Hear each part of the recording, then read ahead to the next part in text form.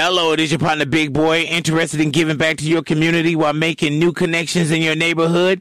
Introducing Neighbor to Neighbor, a California volunteers network that empowers you to take action, contribute to local needs, and be a part of something bigger than yourself. Visit c8neighbors.com to learn more about how you can get to know your neighbor and strengthen your community. Neighbor to Neighbor, it takes a neighborhood. Hello.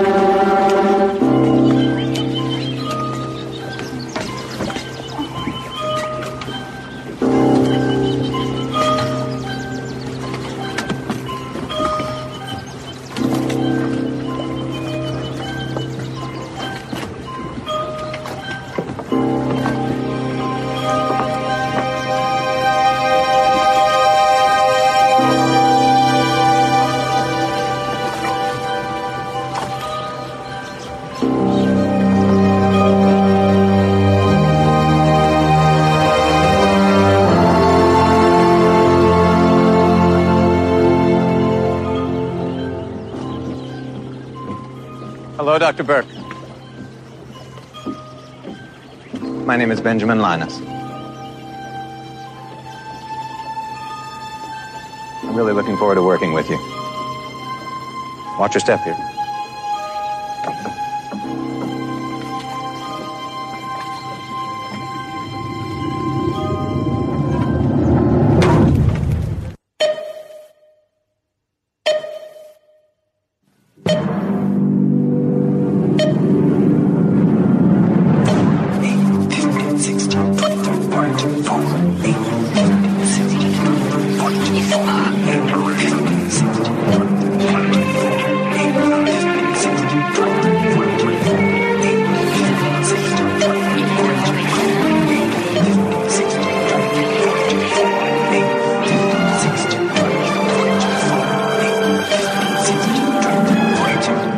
Lost is over, but we have to go back down the hatch. It's the Lost Rewatch podcast here on Post Show Recaps, talking Season 3, Episode 16, but not the Episode 316. This time I got it, Mike. One of us!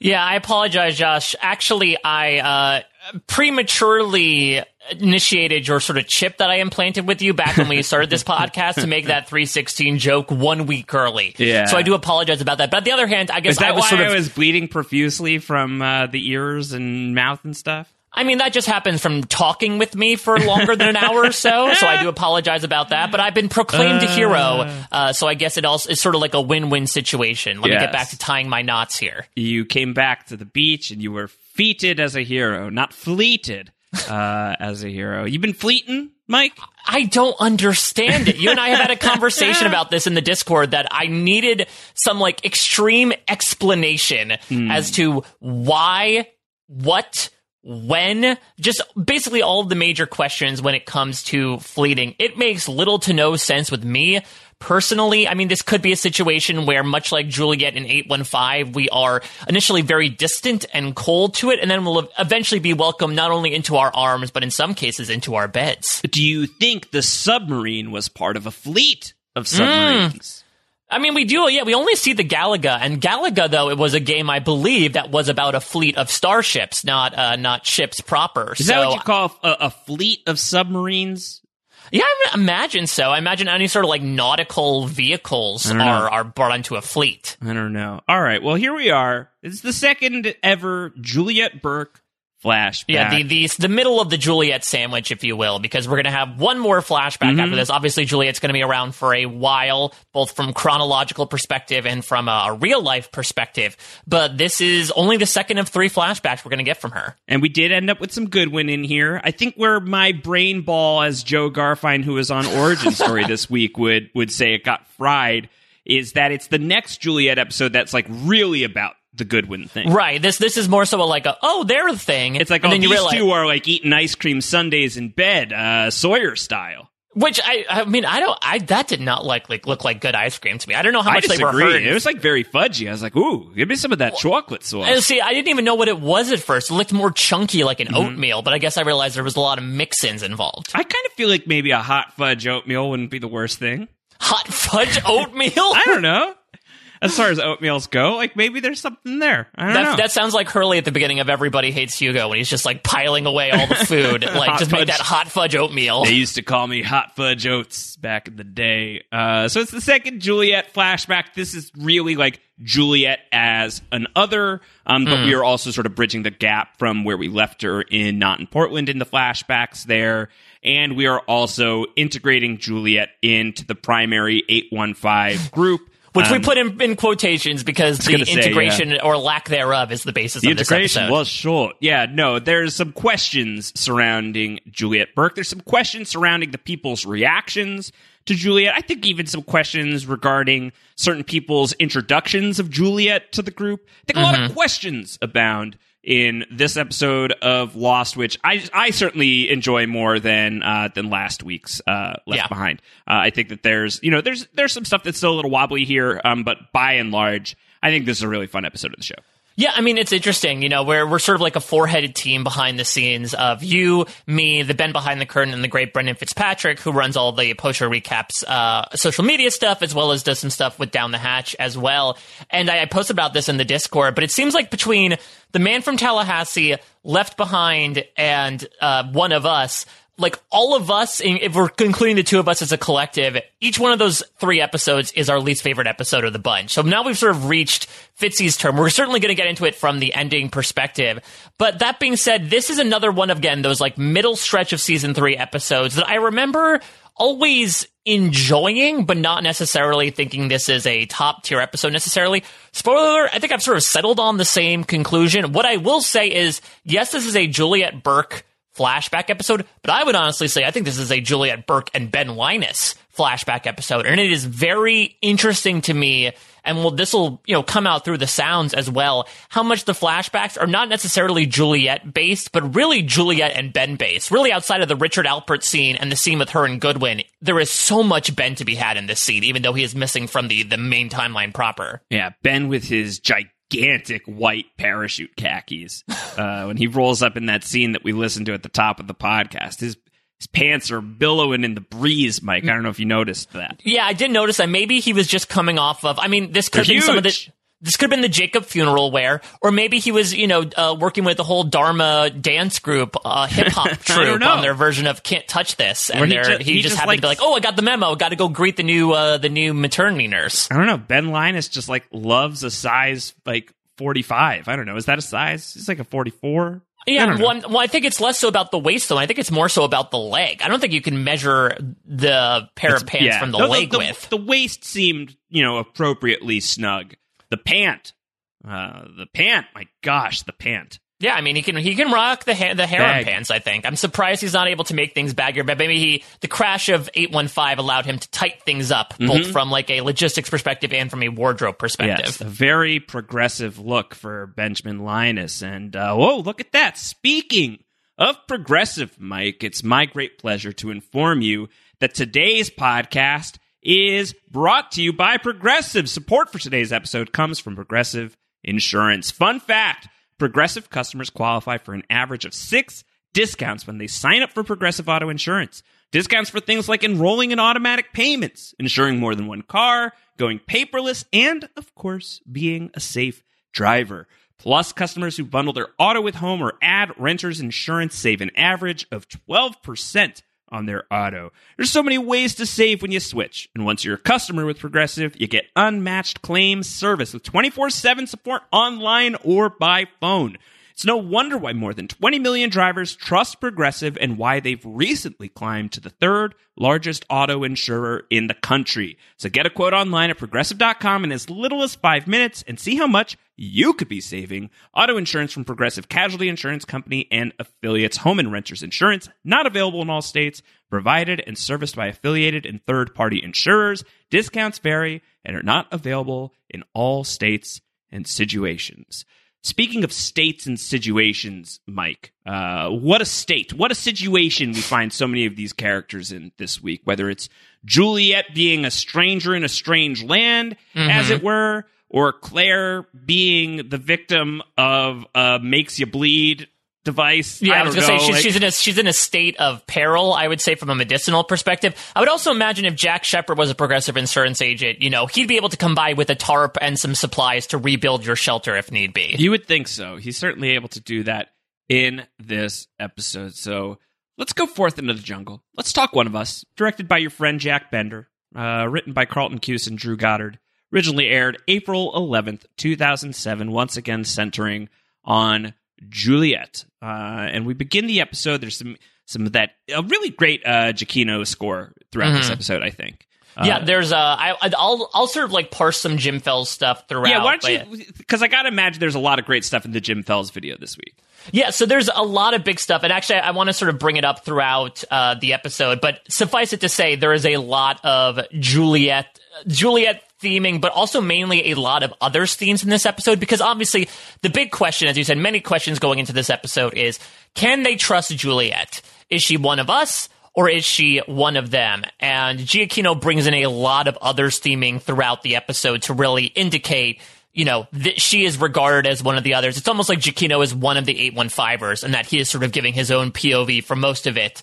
And that will turn at a certain point. But yeah, there's going to be a lot of little motifs throughout that I'll bring up throughout our discussion here. Yeah, okay, cool. So they're walking through the island. It's Saeed in the lead, Juliet following behind, Kate and Jack. They cross the stream. You know the stream, the only stream that exists on the island. It's the one. They like the crying stream when you go when you're really having like a bad day. Just go to that stream. Yeah, it's where Mr. Echo is drinking his water. Like there seems to be just the one stream. Yeah, everyone's. I mean, it's a pretty important stream too. That's where it'll eventually lead to the heart of the island. At the end of it, there's only one stream, but damn if it isn't significant. So they're gonna set up camp here. So it's getting late. This is a good place to set up camp. It's the stream. We all know the stream. So Jack and Kate are gonna go off to get firewood. Juliet is gonna be left behind, all by herself with Saeed. Be kind of awkward. So Jack and Kate are on Junior Deputy Firewood Bitch Patrol, a la Rob Cesternino.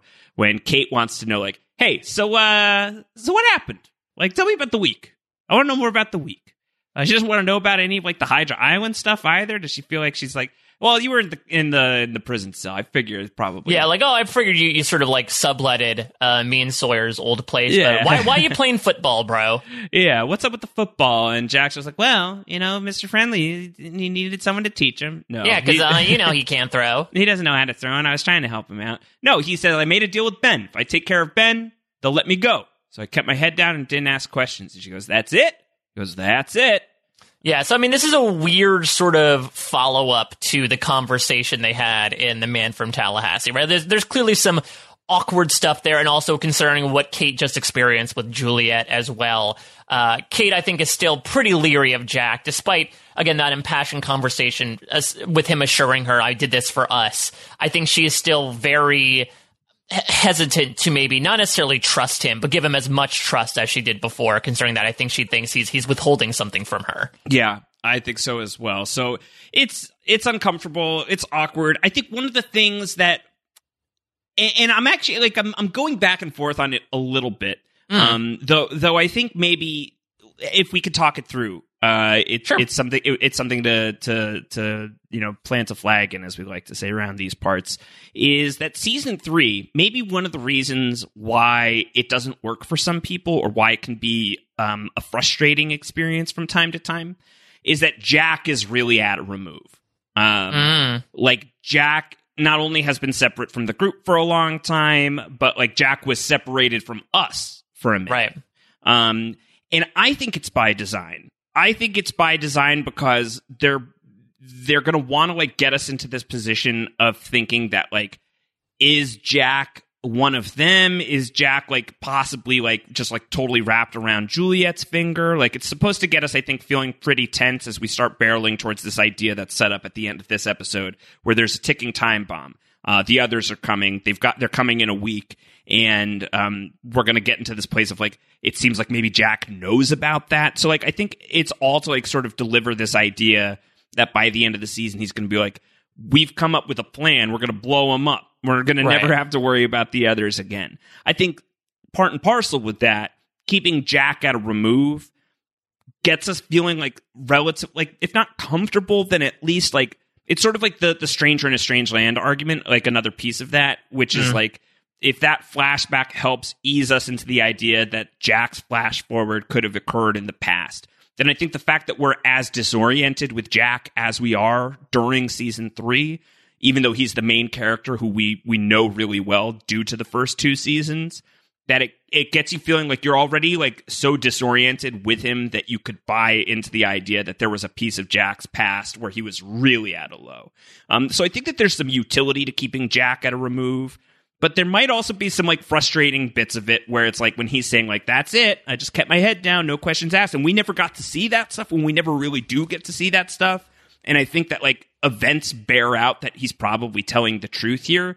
But I can understand why that might be frustrating. So I guess my question for you is like, do you see any of that? Does that track for you? And if so, or if not, like, what do you think is like, what's the balance of that? Like, is there more reward here than, is the juice worth the squeeze, to put it in parlance that we're familiar with? Yeah, I mean, I know that, and first of all, don't put tranquilizer in any of that juice that you're squeezing. No way. Drink it slowly, please. I mean, as long as I've watched Lost, even in the moment, I never really had that inclination of like, maybe Jack is one of them. I sort of believed him at his word in the conversation from the man from Tallahassee. But I think your thought has sort of pinged something in my brain that I actually read from the great Jesse Camacho in our Discord last week about how one of the interesting things from Lost Season 3 is not necessarily like the pacing of characters, but their appearances. Because I think maybe driving home a point that you're making about, where we don't know where Jack stands is that we see him so spottily in this, batch of episodes, really after Stranger in a Strange Land. He's like popping up here and there. He appears in the very end of Enter 7-7. He appears for like brief seconds in Par Avion, has a couple of scenes in The Man from Tallahassee, not an expose at the very end of Left Behind. So it's weird, right? To say like, hey, this is our main character for all intents and purposes, and he is essentially missing, except for drips and drabs from like the last 5 episodes, essentially. And you could say the same thing about John Locke as well. We see John Locke leaves and Left Behind. John Locke's going to be gone for quite some time. And so that's another thing that's weird as well. A pretty legendary character is going to be missing for a chunk of things. And obviously they had plans. We're going to see through the brig, exactly what was going on there. But it's unconventional in terms of timing out where these characters are going. And so you make, I guess, more suppositions by proxy as to what did we not see. But it also makes it hard to sort of catch back up with where these characters are mentally. That maybe that's the intention, but it's definitely, I think, the side effect of it. I think it's interesting to consider that this is if not like a frustrating season, it's a season that has like, it feels like a relatively deliberate lack of Jack and Locke. And I think like there are certain characters that get short shrifted this season.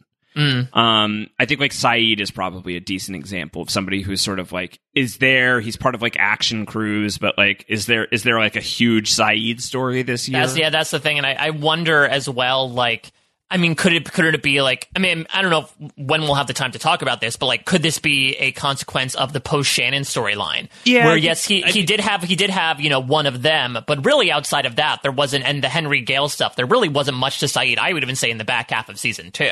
I think that there's something there. I think that there's also, with some of these characters, we're just like, we know them, and they're getting developed this year, but just like sort of at a pace we're not used to.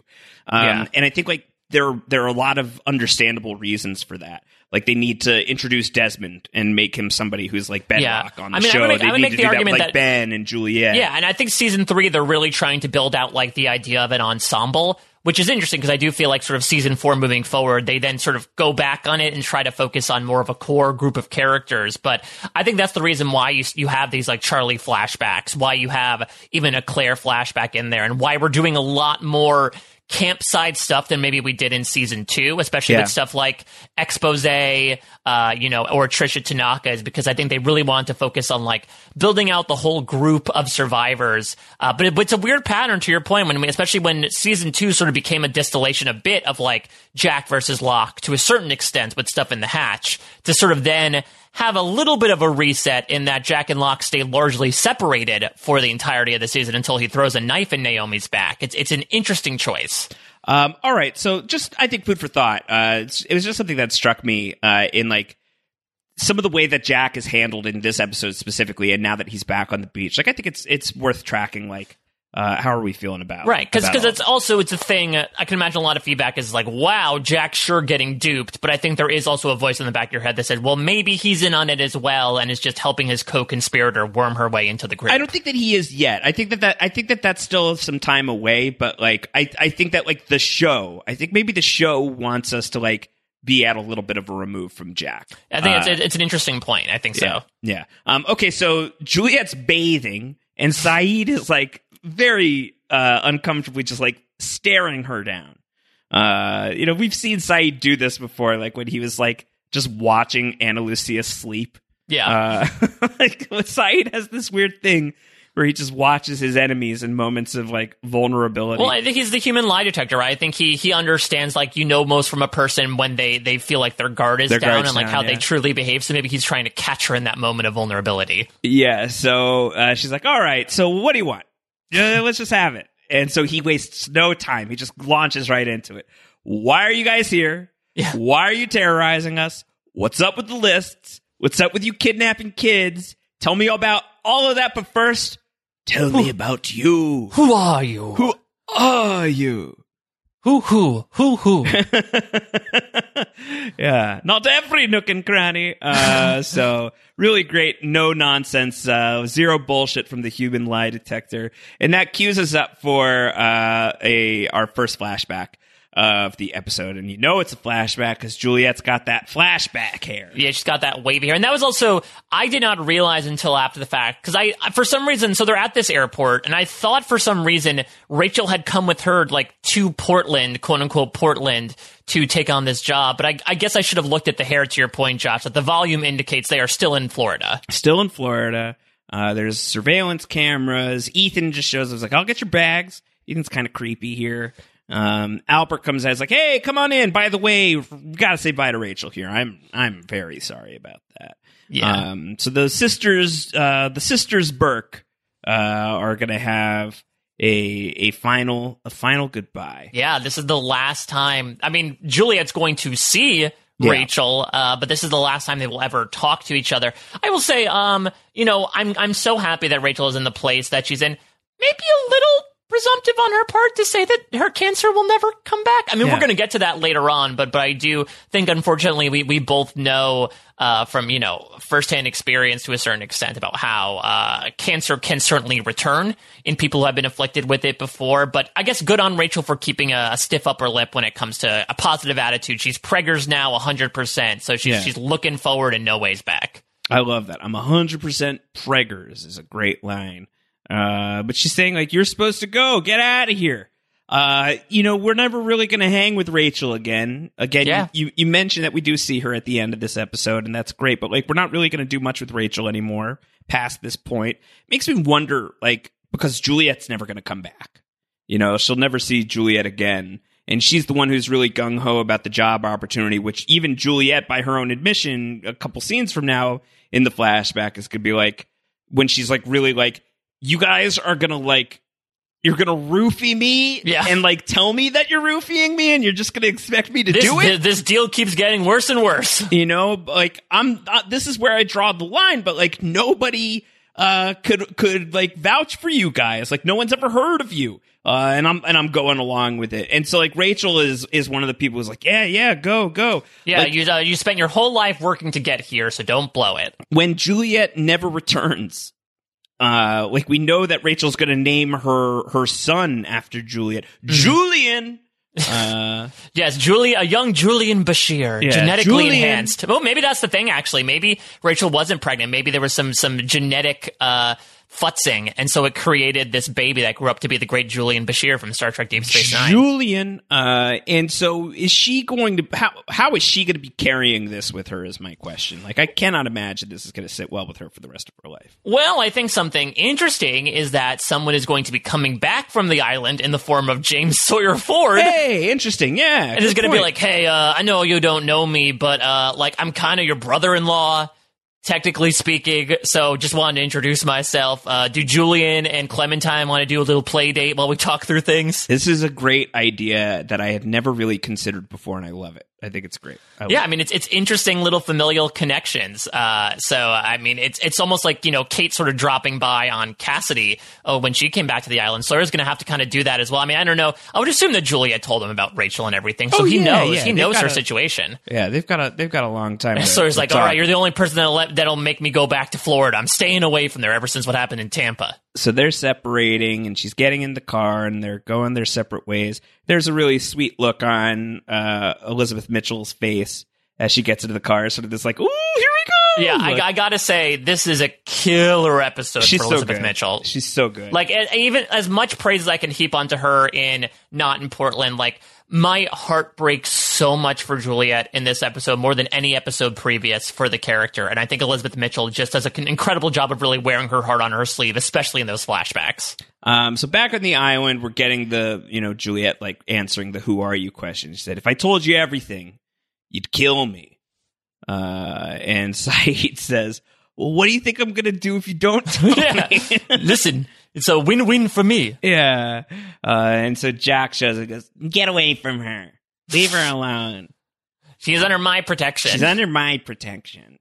It's very tense. Very tense. It's like the horns of the others are blaring underneath all. Well, because it's very clear that, you know, even though Saeed sort of relented when Jack said she's coming with us because she's one of us, like, Saeed clearly was not on board completely. And so he really is like, sure, Jack, I'll walk with her, but I'm not going to walk alongside her. And I think maybe Jack is I don't know if what Jack necessarily expected, if he expected her to like fit in seamlessly, or if he knew that there was going to be this type of tension, but it's definitely there, and it's going to hold, especially as Saeed finds an unlikely bedfellow when it comes to this sort of suspicion against her. Yeah, I gotta say, like, I appreciate that Jack has formed a bond with Juliet. He trusts Juliet. He wants Juliet to come back with them. But this is another instance of Dr. Shepard's infamous bedside manner. Mm-hmm. He does not deliver any of this well. He does not make this transition easy for anybody. It's not great. It's a little solipsistic from a certain perspective, right? Of like, I trust her, so therefore you should all trust her. So transitive property. If you trust me and I trust her, therefore you should trust her. Yeah, so there's a lot of that in this episode. It works with some people, it works less well with others. So back at the beach, Charlie's just going for a little walk here. His poor little turnip head crying. If only Sawyer's voice worked once more, could have just brought him over. But yeah, Claire has sort of slept through the baby alarm, as it will. She's sort of feeling out of it. Less so, you know, being physically afflicted yet, but it seems like something's up with Claire once again for the third season in a row. The implant has been triggered. My God. We'll get to that. We'll find out more about that. So back in the jungle, Saeed, he's hacking and slashing his way. Jack and Juliet are walking around. And Juliet says, like, oh, I don't think that these guys like me very much. Jack's like, why? She's like, well, you know, we did handcuff Saeed for 3 days. 3 days? Yeah, I guess. Was it really 3 days? I suppose so. I guess it was a night, at least a day, and then probably, you know, this was probably not like a full 72. Well, I guess, in Left Behind, did they leave Saeed cuffed to that swing set as they gassed the place and they just left him there for that day? Saeed, you'll find Saeed's in one of these yards. I'll go find him. I think is what she said. Go yard hopping, and I'm sure you'll find Saeed somewhere. Yeah, so Saeed's somewhere. He's just handcuffed to a swing set. And so Jack asks her, you feeling nervous? And she says, hell yes. Yeah, it's we're 2 for 2, and Elizabeth Mitchell saying things that like 90s pro skaters Dave Mirra would say, of like, awesome and hell yeah. At this point, we have to just, you know, this shit's in character for Juliet. Apparently, I love it that she has this like little streak to her of like, hell yes, I'm ready. Hell yeah. Like, the thing that I love about Juliet is she's always keeping you guessing. So, are you nervous? Hell yeah. Yeah, like it's almost like she's like the undercover cop from that perspective, right? Of like, I'm jump streeting it. I know what these kids are like. How you do, fellow 815ers? All right. So one more flashback here as we are going to we're gonna send Juliet off on her merry way via Richard Alpert and via a tall glass of OJ. So why don't we listen in on this, because Richard Alpert's gonna have some stuff to say to Ms. Burke. I know that 6 months sounds like an eternity, but you're going to be amazed at how time flies once you're there. I can't wait to find out where there is. Dr. Burke, come and have a seat. I'd like to take some of your vitals, if that's okay with you. Yeah, sure. Everyone at the company is really excited about you coming down, Dr. Burke. And I think your research is really going to have a major impact on us.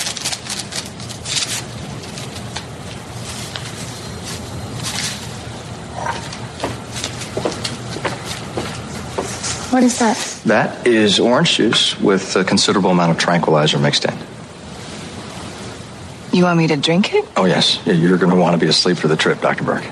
It can be kind of intense. Okay. I was fine with signing all of your paperwork, fine with agreeing to not talk to anyone in my life for 6 months, fine with the fact that no one in the medical community has ever heard of Mitlos Bioscience. Why were you fine? What? Why were you fine with those things? It seems like quite a leap for a job opportunity. And we're not paying you that much. I think you're fine because deep down a part of you knows that the place we're taking you to is special. Special, huh? Let me ask you something, Juliet. You took a woman, your own sister, whose reproductive system was ravaged by chemotherapy, who was sterile, and you made her pregnant. You created life where life wasn't supposed to be. That's a gift, Juliet. You have a gift. Now, don't you feel you're meant to do something significant with it? Where we're going, you can do just that. Where exactly are we going? I can't tell you that. But what I can tell you is that you'll see things there that you never imagined. Now, no one is forcing you to do anything, so if you change your mind, we're happy to take you back to... And she drinks the whole glass. Yeah, and they're like, whoa, you did that kind of fast. She's like, Yeah. is that a problem? They're like, yeah, you're about to just like be unconscious for days. I really You're going to go into a shallow coma. I don't know if that's a thing.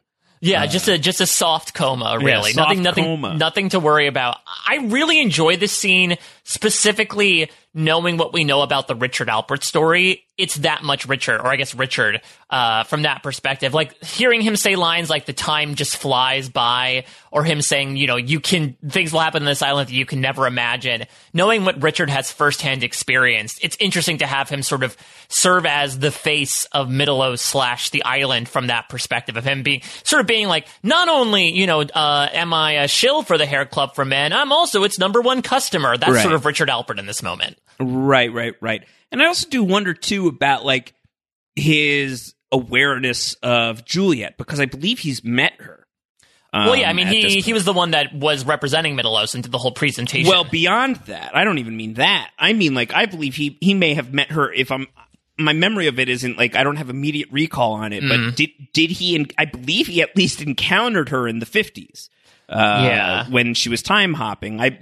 He deals with Sawyer in the 70s at the very least, and is aware of like Sawyer's presence. Like, does he know who Juliet is if he's been spying on the Dharma people during the 70s? That's interesting. So yeah, so he has the capacity to know that she will discover, not only will she be on the island. So again, what he's saying is sort of, has no weight to it, as we'll discover in this episode. Many people will make Juliet promises that do not go through, because he can say, you can leave at any time, but he knows she's not going to leave because he's already seen her travel back in time and know that she is going to be on the island. Exactly. And like, she delivers Ethan. Does he know that? There's a lot here to do you think that was part of the appeal for Ethan was Alpert being like, hey, you want to see the woman that delivered you? Yeah, I think so. That's why Ethan regards her so creepily. So when this problem emerges, that I think Richard and the others may have their eye on Juliet because, well, she's delivered life on this island in the past. Exactly. That's why I think Ben is so adamant about her staying, maybe, of, her, despite her saying this is a fruitless situation, we're at a dead end. He's like, no, you've done it before. I just can't tell you that, technically speaking. And, the Richard Alpert pitch here is so echoing to what's going to happen in Cabin Fever, as we see when, Richard stumbles upon a young John Locke. This whole thing of, you created life where life wasn't supposed to be. That's a gift, Juliet. You have a gift.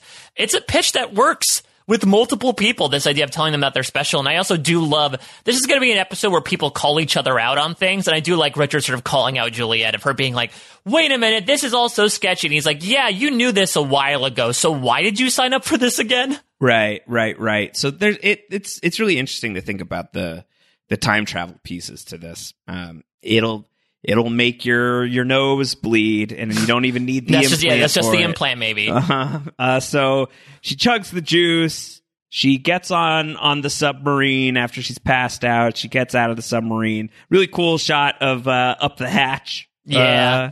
As Juliet's coming out of the submarine. Yeah, and Ethan is first, standing again, very glaringly, just staring at her, standing outside of her bunk. I also like a little callback to Further Instructions, right, where Juliet can't talk for a little bit. Maybe that means that Locke took some tranquilizers when the hatch imploded. But Juliet walks out in these big old heels and realizes she is not properly dressed for the island. And as we talked about in the intro clip, here comes Ben in his genie pants, but will grant no wishes for Juliet Burke huge. as she welcomes her to the island. Those pants are just enormous.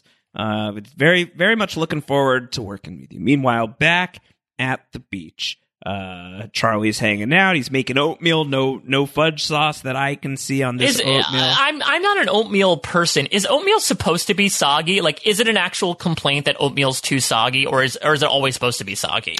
Don't ask me. I'm not a big oatmeal man myself. But oatmeal nation, sound off. Hit us up. How do you like your oatmeal? We won't read it on the podcast, but I'll read the email and cherish it personally. How dry should your oatmeal be, ideally speaking? Sawyer says, 3 men and a baby. He's counting Hugo twice. What a dick. And he's also definitely trying to find a loophole right here. Of I didn't do a nickname. I made a popular culture reference and used Hugo's full name, so therefore you can't ding me for it. And this is the guy who's supposed to be the leader right now. I know, but he's very sweet here, where Claire's like, I got a headache. I don't feel so well. She needs some aspirin, and Sawyer says, 2 aspirin coming right up. Yeah, look at pharmacist James Ford here. He's remembering his lessons of sometimes. The most important rule, Roadhouse style, be nice. You got to be nice. So he's playing by the Dalton rules. And I love this montage that we get into here. It's the return of Jack. It's the return of Kate and Saeed, and the arrival of Juliet. And one of the things that I love about this montage, as opposed to some of the other montages we've gotten in the past, is how it is very much rooted in one character. You get all these snapshots of so many different people, Jack reuniting with the Gawkers. They seem to be really psyched. Oh God, thank you, the doctor. Oh my God, we don't know what the hell's been going on. The sky turned purple and nobody's talking about it. Then 2 people died. Oh, so much has happened. But what I love is that it is so grounded in Sawyer's POV. Josh Holloway plays this so well. The hug with Kate in particular. There's him he sees Jack, and then he's everyone's rushing towards Jack, and he's still just sort of in place. Is Kate going to be there? And then he sees Kate, and he just breathes this huge sigh of relief. Just the way that he goes to Jack, he's the one who pulls Jack in from handshake to hug. He's come on. Hey, remember when I told you that you're my best friend? But it's even Sawyer, who at this point is has experienced some measure of growth and some measure of all right, I can stop the bullshit to a certain extent, and I can just be it's good to see you, man. Like, I'm glad you're back. I'm glad you're okay. And thank you for everything. Like, that's his way of expressing that. And then, like, the really, like, the world, like, the weight of the world off their shoulders reunion of Kate and Sawyer, of, like, whether or not they are in love, they are at least people who matter so much to each other. And to be reunited with, like, sort of this feeling of, like, yo, I'm sorry about all that shit. Like, there's that piece of it. And then for Sawyer to be the guy who lays eyes on Juliet, knowing where they're going, and him being the one being like, what's she doing here, is just a really powerful ending to this montage. Well, yeah, and especially considering the role that Sawyer is going to play. I think I really like this montage just from a pure standalone piece, as you said. I do think the meaning, it loses a bit of meaning considering that we had a similar beachside reunion, about 7 or so episodes ago when Kate and Sawyer came back to the camp from Hydra. So maybe if we had, like, gotten rid of one of them, like, if we made one of them not a slow motion montage, ideally, I guess the one when Kate and Sawyer come back alone, because I got a lot of meaning out of this, but it did make me remember, like, wow, we really have had a lot of, like, slow motion beachside reunions in the past couple seasons. Yeah, it was nice to have this moment. I really liked it. I was thrilled that this was in the episode. I'd kind of forgotten it a little bit. And even, like, there's just, like, a lot of great little moments of, like, Jack looking over and seeing the hug between Kate and Sawyer and, like, immediately looking away, being like, oh. Yeah, I love the big hug between Kate and Hurley, which are two characters that have not interacted with each other in a very long time. Yeah, and Jack and Hurley is another good one. They haven't seen each other in forever. So it's good. It's a really nice moment. I love this next scene so much. So Juliet is sitting at the beach by herself, and here he comes, the future man in charge of the island, Hugo Hurley Reyes, just plopping down, being like, hey, so you're one of them, huh? And she's like, yeah, I'm Juliet. He goes, cool. So I don't remember you from when they all, like, captured us and shocked us and put bags on our heads at the pier. And Juliet has the incredible line of, I had the day off. Which is great. This is why Juliet is such a great character. Because even in these moments when she is cornered right now, she is behind enemy lines. She is still, like, delivering quippy, sarcastic responses, which will come out much more in droves in a later clip that I am very excited to get to. But I also love, I don't know whoever, maybe it was Sawyer, decided to send an envoy to sort of look after Juliet, but Hurley was a good choice because I think Hurley's a great choice. This is your cooler in a way, right? This is the guy, or I guess he warms you up in that he's the most friendly face to greet you. He's disarming. There's a lot of reasons to have Hurley be the guy here. And one of the things that I love is when she calls him out on it. She's like, they sent you over here to spy on me, right? And Hurley's like, yeah. But it's not like that like, we've seen this version of Hurley before where, like, he's, like, freaked out or intimidated or whatever. Like, he's I don't know if he's past that necessarily, but, like, he's grown, and this is a moment of him being confident. And I think that we don't see Hurley, like, expressing here that, like, he is automatically out on Juliet. What he, like, then says, like, yeah, the last time one of you guys was here, it really didn't work out so well. And, like, that's, like, the Ethan piece, and he's, like, basically gesturing at Boone Hill. And I think that might be where part of his confidence comes from, right? Because, like, now when it comes to others walking into their camp, they're sort of at 1-for-1 with being able to find them and dispatch of them. Yeah, I think that that's a piece of it, but I also feel like there's, like, I think a degree to Hurley being like, I'd rather not see anyone die. It would be great if no one died. I'm starting to run out of things for my eulogies. I'd really rather you not die. So, like, if it means, like, I just have to, like, sit here and hang out with you, then I'm good with that. And maybe at this point, like, Hurley has already talked to Jack even.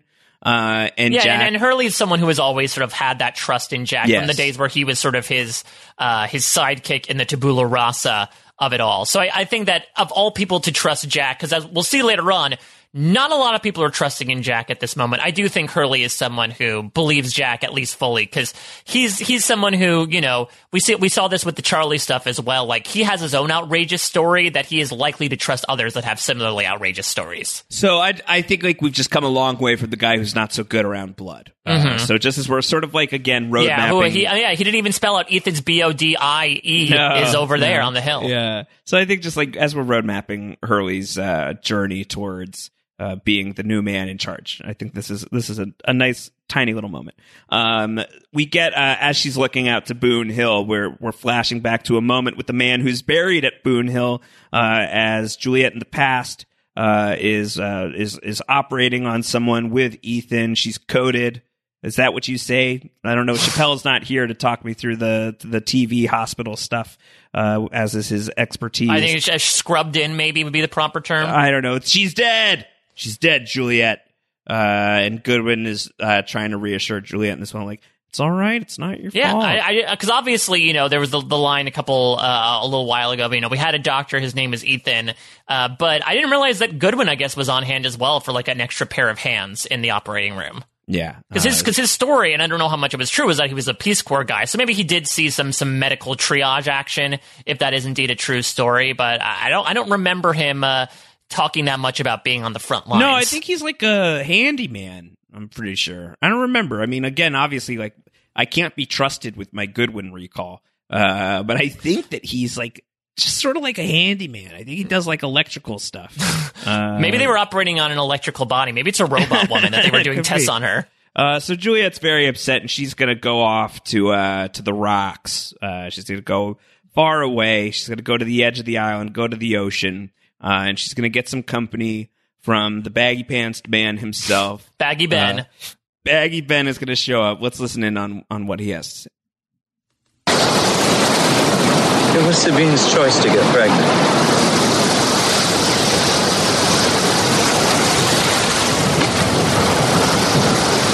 She knew she was taking a risk. I think it happens at conception. And if that's the case, there's nothing I can do about it, at least not here. I'm not sure I understand. The only way to see if I'm right is to take a woman off the island back to Miami. No, you're not taking anybody off the island.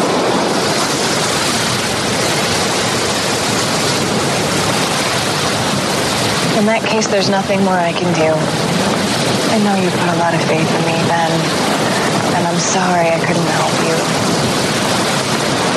My sister's giving birth in 3 months, and I haven't even been able to call her. It's time for me to go home.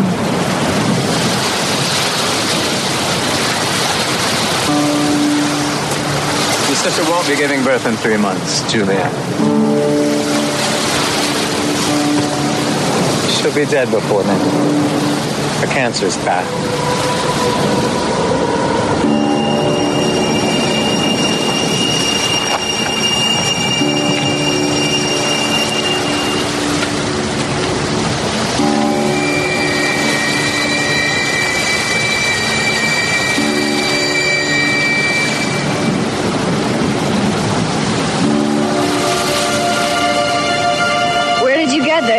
Mikhail, I'm sorry I should have told you sooner. I just didn't see what good it would do. What good it would do? I could have gone home. I could have been with her. You still can.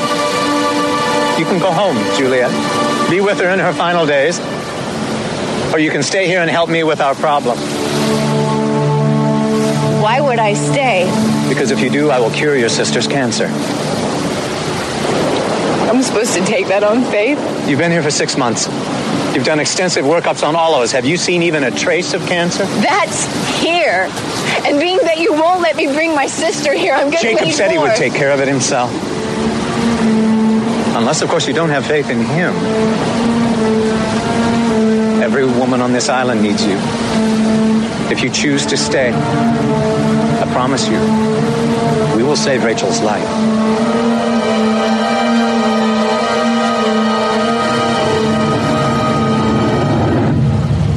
So we have a lot to get into with this one. I will say one of the reasons why I said at the beginning of this podcast that I feel like this flashback is not only Juliet-centric, but Ben-centric, is I feel like this might be the biggest indicator of Benjamin Linus's true colors in that how control and power hungry he is. Like, there is something so interesting to me about him refusing to let her leave, refusing to let her take anyone off the island. And, we get like a little smidge of maybe a little bit of a candle that he is holding for her, which will come out much more in The Other Woman in season 4. But I have to imagine that maybe even some of the crush that he has on her is about like getting something he can't have in control. And so I do think through these Juliet scenes, it's also a really interesting character study into Benjamin Linus and how when he's faced with an obstacle of not having control over something, how he's going to handle that. Yeah. So is this real?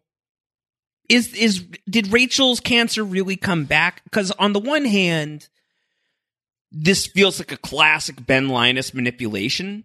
Mm-hmm. And then on the other, and we know that like she obviously gives birth to Julian at some point. So like aspects of this are not real, right? But then on the other hand, Juliet sees the folder. She looks at the files. By looking at the files, she seems convinced that this is real. Well, let me answer that, and I think this might be a bit of like, put your goggles on, let's sort of release reality from it. Apparently, according to Lostpedia, if you look at that EKG chart that Juliet is looking at, it refers to a 187-pound, 5'11" male patient with heart trouble. Huh. So, okay. Yeah. Maybe in a separate reality, Juliet just didn't know what she was looking at. Ben just grabbed some rando person's medical record and said, oh, nope, just look at it. You look at the numbers. She has cancer. It's very clear. Yeah. It's clear as day.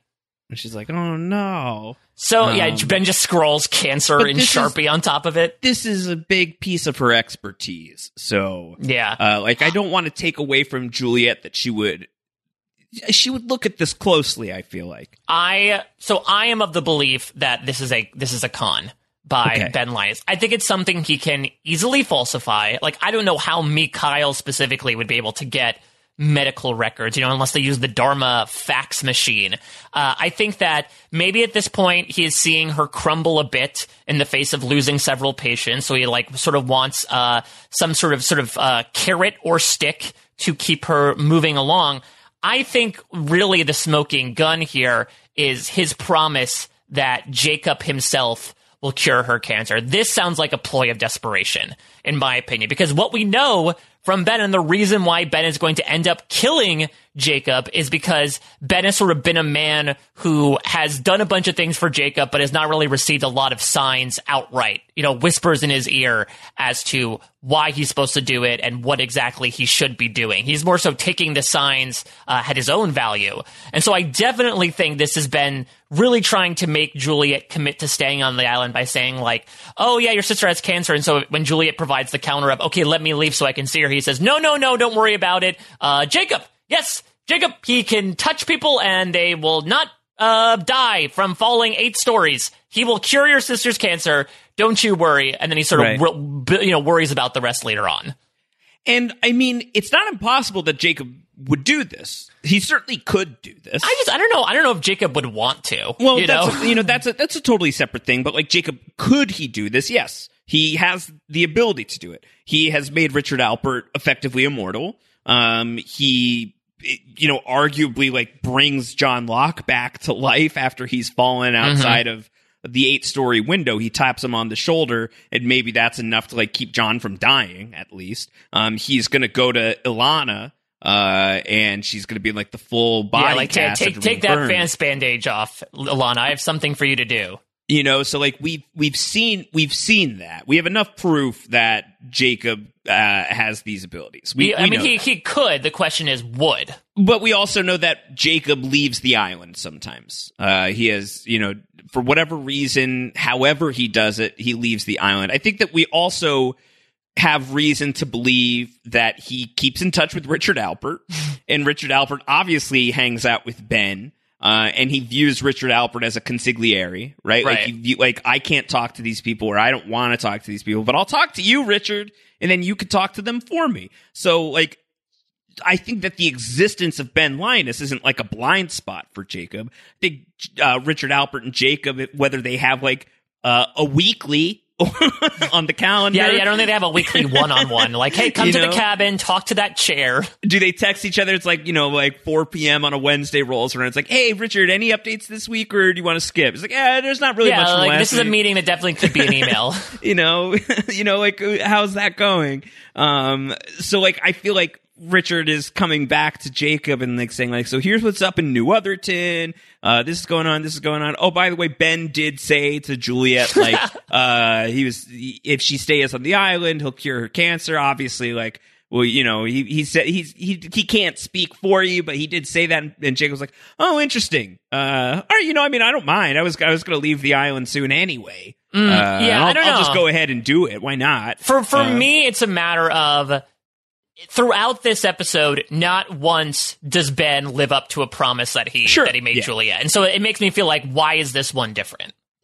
Correct. I think that the biggest issue for me is, like, I imagine that Juliet, who is a fertility doctor who is specializing in ovarian cancer and getting her sister pregnant during that period of her life, that I feel like she would I feel like she would know if it was a 5'11" man that she was the chart that she was reading. So I want to give her a little more credit than this. Oh yeah, let me just say, like, it's a joke. I do not necessarily think that she misread the chart and then automatically assumed that Ben was right. I just think it was a fun note of, we make fun of this with Lost sometimes, of like, they're trying to talk about Australia, but they're not Australian. They try to, clearly there was not a medical consultant on the staff. They would go to the props person and be like, this is not the right chart. Right. So I think that that's interesting. So I just don't know. Is it a con or is it real? I guess I don't have a great answer. I would love to get people's take on this. We could talk about it more as we dig into feedback. One thing that I'll say here, Mike, is I think that one of the strikes against this episode for me is, as we're talking about like characters add or remove, there's a certain degree to which Juliet as a character doesn't fully make sense to me. And that is like, the more included in the group she becomes, the more integrated into the group she becomes, to the point that she and Sawyer embark on a 3-year relationship with each other, the less probable it is to me that she doesn't like tell them literally everything she knows. And I feel like there are aspects to this episode where, so she knows who Jacob is. Right? At least Ben has probably name checked her at this point, because it's been he said it's been 6 months since she arrived on the island, and he says like, Jacob will cure her cancer. If you don't trust me, don't you trust him? And then like later on, Sawyer's going to find out what a Jacob is and act really surprised. You know, so like at some point, if Juliet knew what a Jacob was, didn't she articulate that to James? And I think like that's sort of a way of saying like, there are aspects of this flashback where I feel like we are missing crucial information about the experience of being an other that I think could have been really compelling. Right. So, like, in terms of level of security clearance, what are you in the know of? Because as we, like, the Hydra arc seemed to make us believe that Juliet was really, like, Ben's number one.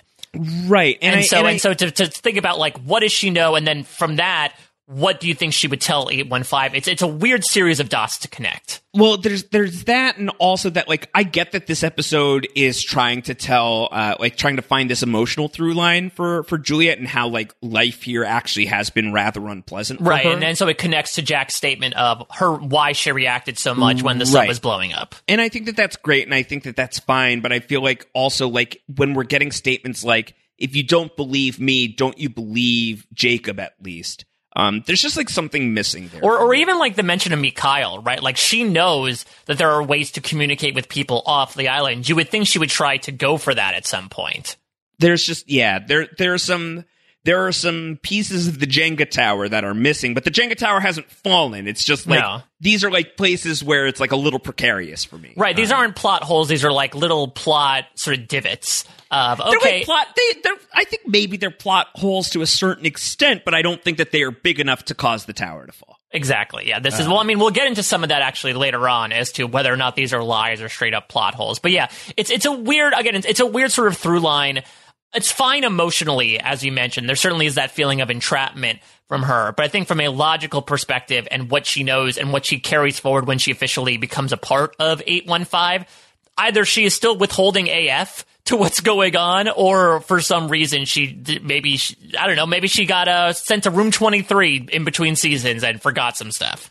Well, she's certainly not going to become part of 815 just yet, as we are going to... It's a nighttime rendezvous with the 815 crew, and they got questions about this whole thing. Trust her? She's one of them. Not anymore. They left her behind. Oh, yeah? Where'd they go? I told you, I don't know. Maybe we better ask her. She doesn't know either. Well, here's a wacky idea. Let's sick a resident Iraqi on her. Let him do what he does and see what she says. No, I don't do that anymore. Well, ain't that convenient?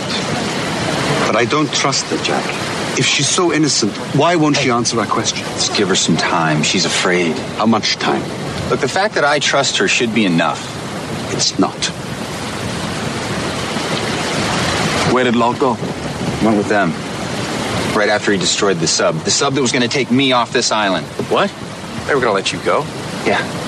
Said who? Ben. Ben. Whose life you saved? Sawyer, lay off. Should have let that bug-eyed bastard die. Yeah, he did it for us. Sounds like he did it for him. James. Something you want to ask me, Sawyer? Yeah, Jack, I want to ask you why you're fighting every single one of us and sticking up for one of them. Look, I spent every moment over there trying to find a way off this island. I was trying to help all of us. I was trying to get us rescued.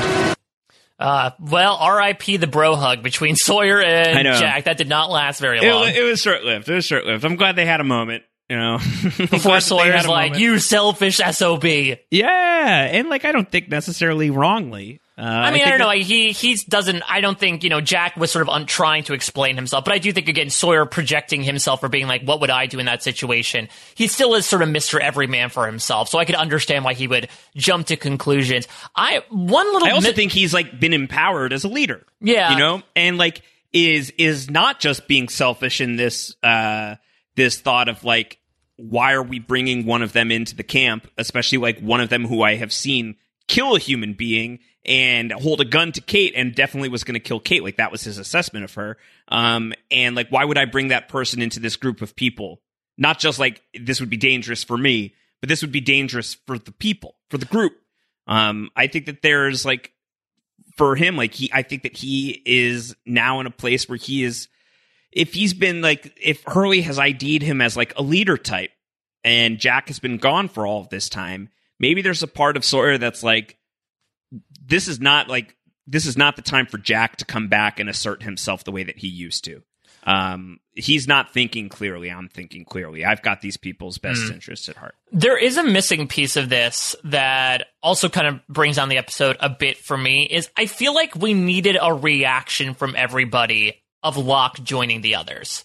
Because granted, Locke was not necessarily a out and about leader, but he was the one who came back in episode 3 and made this big speech about how he was going to get Jack back. Like, I think it's pretty big news to hear that not only is Locke not here, not only has he joined the others, but he blew up the sub that could have led to people leaving the island. I feel like that needs a big reaction. Yeah. It's like, I don't ask what happened to John Locke. I just make my salad and move on. Yeah, exactly. Or he's gone the way of the purple sky. Though I guess maybe it doesn't help that, Claire sort of interrupts the group meeting here. Luckily for Jack's sake, because it was sort of like an all-on-one situation by starting to bleed from the mouth and the nose, time travel style. Okay, so she's bleeding from the mouth and the nose. Juliet's watching it from a distance, being like, hey, what's going on? The Kwans are like, why do you care? Which is a great moment. I love that.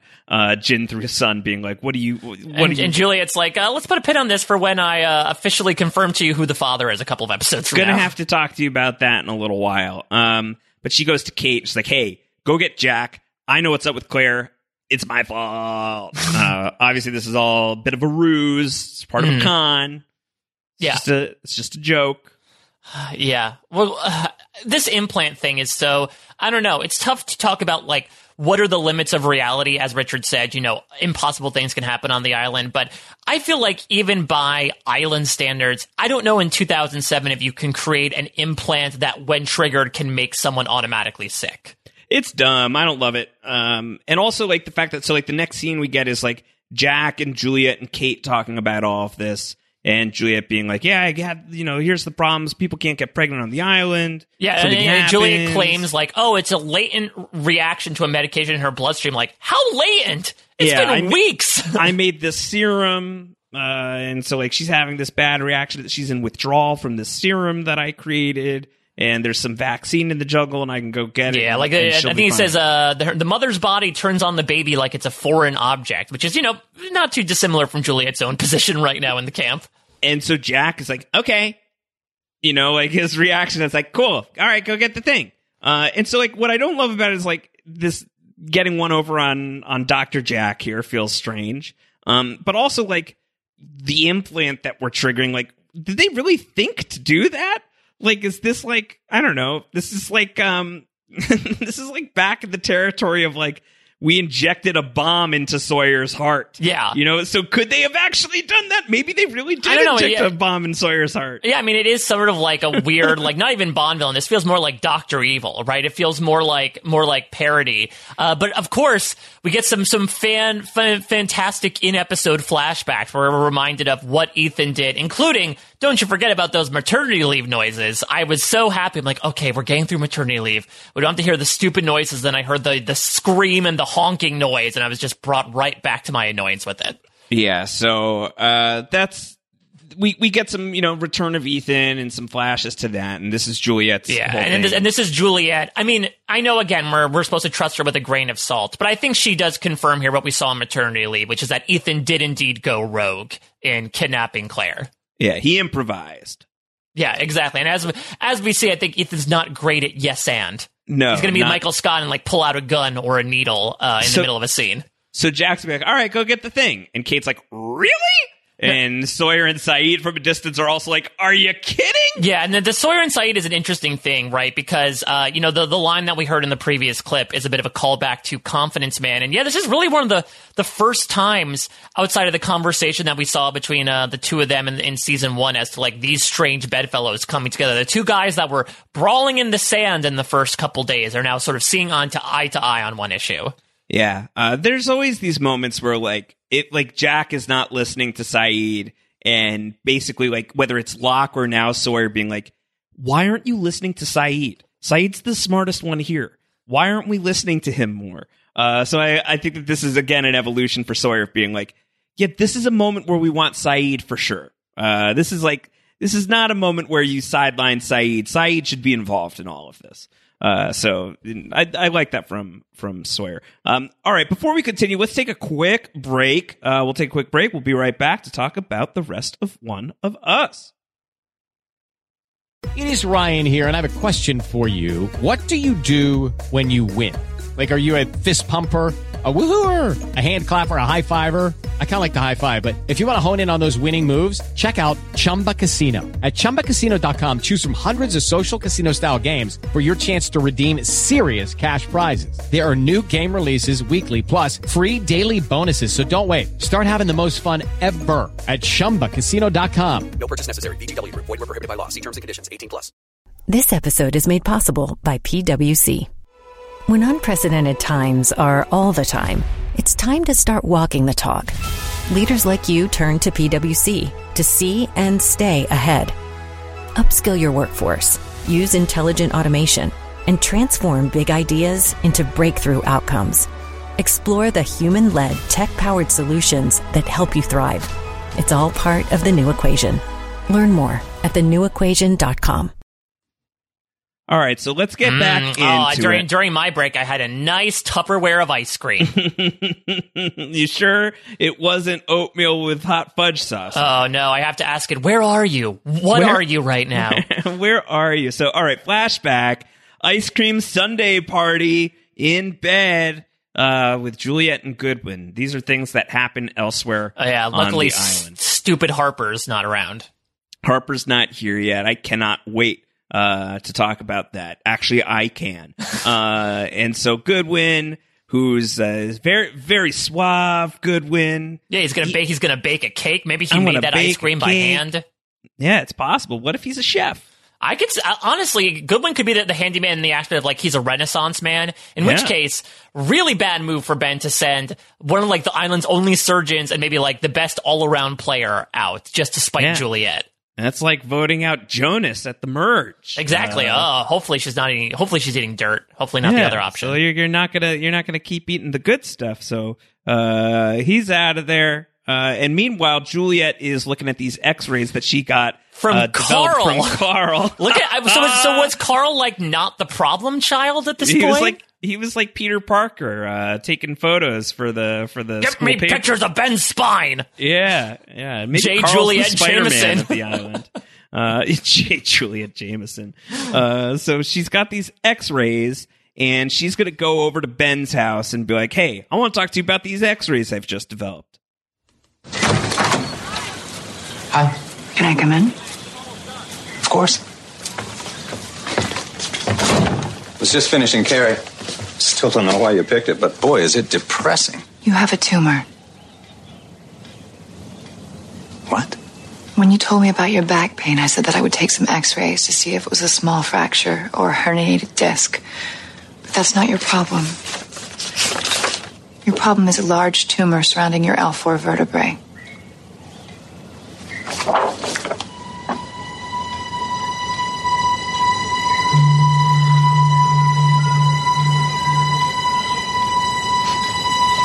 You're surprised. Well, you just told me that I have cancer, Juliet. Of course I'm surprised. No, I told you that you had a tumor.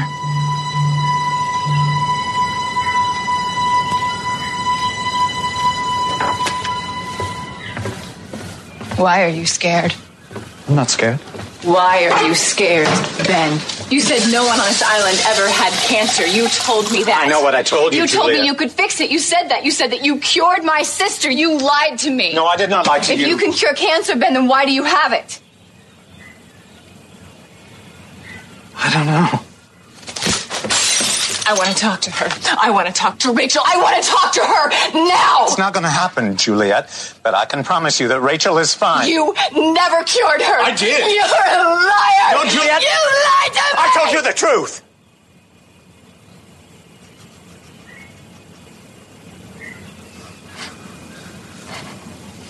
I gave you my word.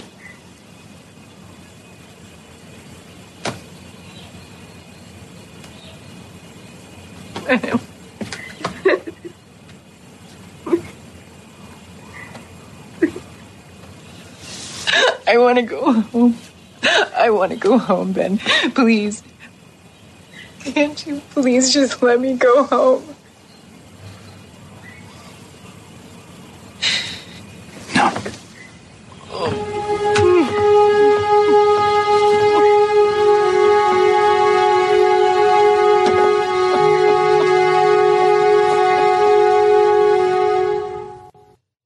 Elizabeth Mitchell. She's so good. This is an incredible. I mean, this is my favorite scene of the episode, and maybe it's just because of the extremities with which we see Juliet. First, the raw fury with which she comes after Ben when she yeets that glass across the room. Josh, and she knocks it, and just that killer line of like, why do you have cancer, Ben? You just if you can cure cancer, Ben, then why do you have it? I didn't say you have cancer, Ben. I said you have a tumor. Exactly. I'm just doing an Arnold quote. I know you were born on this island, but then when it turns from anger and frustration to her breaking down in his arms, like it is such just a snap of a moment. And then to see her crumble on the counter as Ben refuses to grant her request. I mean, this is literally something out of like a kitchen sink drama, quite literally. And I think Elizabeth Mitchell just kills it in this scene.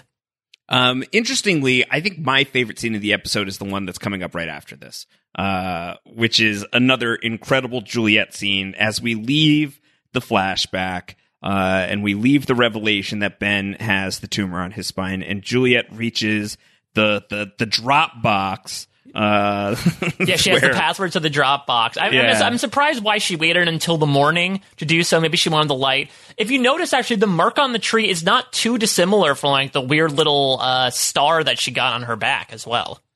So she goes there, and here comes Sherlock and Holmes and Watson. Sherlock and Holmes. He's divided himself in half.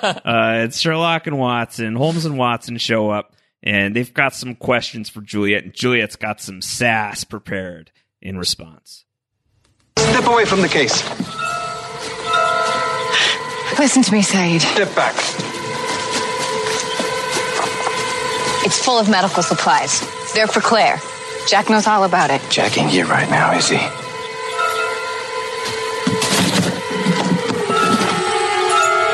I'm telling you the truth. You said earlier, if you told me everything you knew, I'd kill you. I'm going to test the validity of that statement. He means talk. We don't have time for this. We cleared our schedules. We got all the time in the world.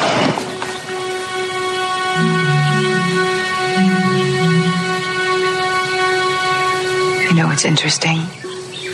That you two are now the camp's moral police. I'm curious, Saeed.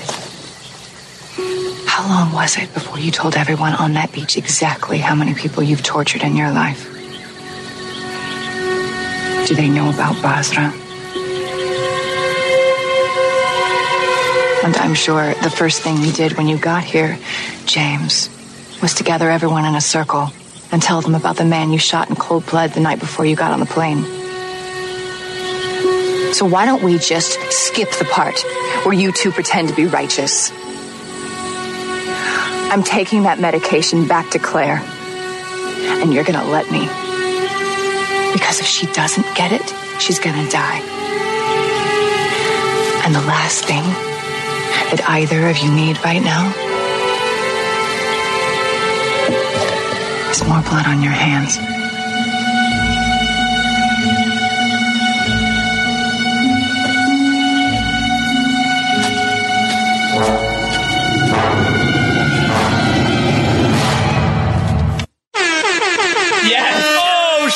You just got burnt! Yes, that is exactly what I was about to say, and I'm so glad you had it ready! Wow! You just got burked! Oh, snap! Yeah, this is, I rarely have, like, because it's a show that we've watched so many times, I rarely have, like, visceral reactions to some moments, but I don't know if this is a scene that I forgot about, but, like, my notes just say in all caps, yes, Juliet, drag them! Yes, get them! Get them! She reads them for film. Oh, it's so good. And look, is this completely factual? Maybe not necessarily, because if you look at the Sawyer timeline, he was not killing. You had that ready. He did not kill Frank Duckett the night before 815. He was in jail for getting in a row with the Minister of Agriculture. But still, I mean, Juliet's knowledge that he did kill a guy, I think she can sort of fudge the timeline a bit.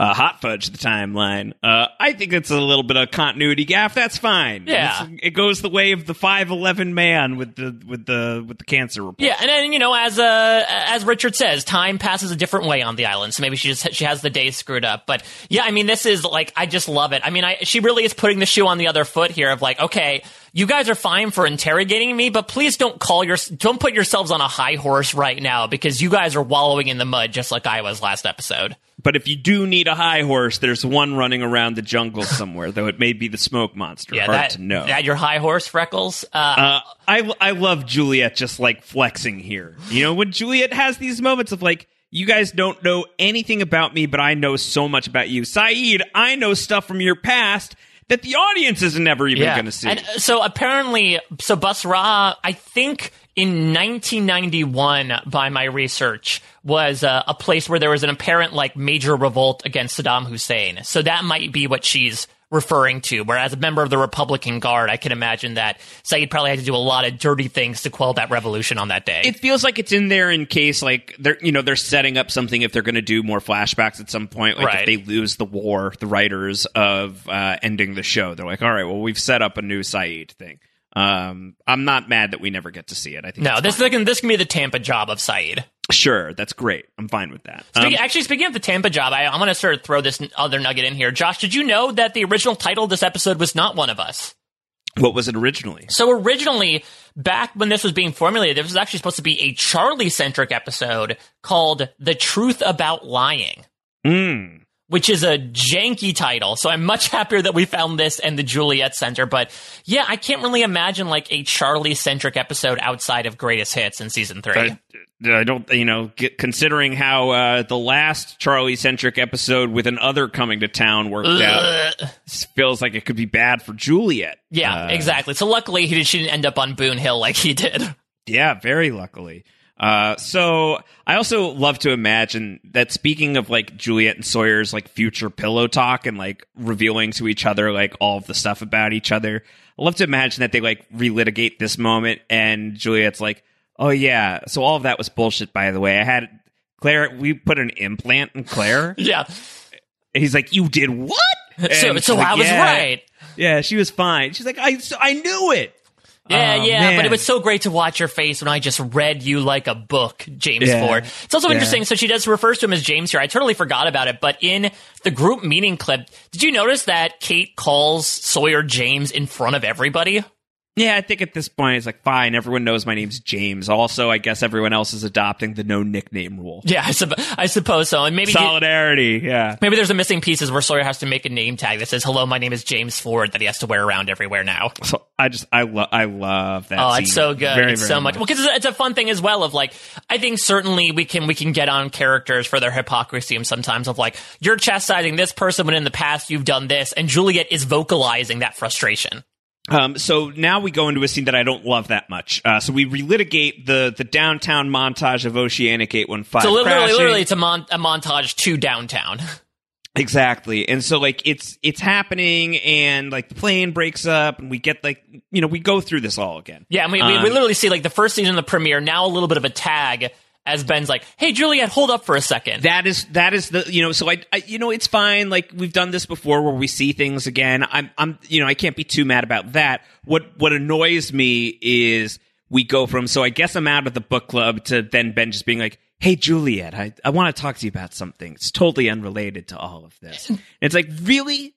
This is like, you don't think that this is something that railroads your plans for the day a little bit? Yeah, like this the talking point is about 1,000 feet above you right now. It makes sense that he's going to go to Mikhail to like start getting like some intel on the 815ers, but the fact that like he's going to carry through with whatever this plot was for Juliet, and instead wasn't like, hey, not only that he wasn't like, Richard Alpert, stand down, we'll do this tomorrow. Right. Not even just that, but that he even is still thinking about this. Yeah, exactly. It's very strange. Or that he had the idea in his head and he decided not to move the timeline. Exactly. To your point. Like, I think it's a little awkward, and I think they want to bring in... I mean, I think the reason why this happens on this day is so that Ben can have the last line in the clip we're about to play, which is, oh, well, who knows? Maybe a mother's on that plane. But right. I agree that, like, this the timing of it is awkward as all get out. So I don't love that. Anyway, so they go to Mikhail's place, and there's some... I like some Mikhail sass of, don't shoot us. Well, hurry up then. Then hurry up! Yeah, so they go to Mikhail's, and Mikhail has some stuff to show both Ben and Juliet. Can we uplink to Richard and Acadia Park, please?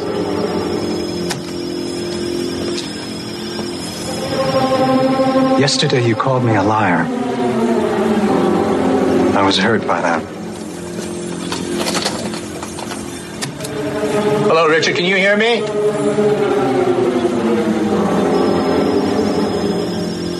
Notice today's date. This is live. Okay, Richard.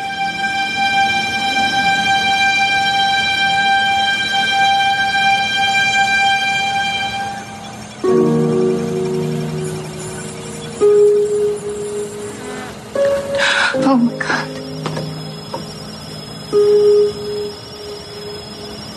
Oh, my God. A little over 2 years ago, to everyone's surprise, Rachel's cancer went into complete remission. Shortly after, she gave birth to a healthy baby boy. His name is Julian.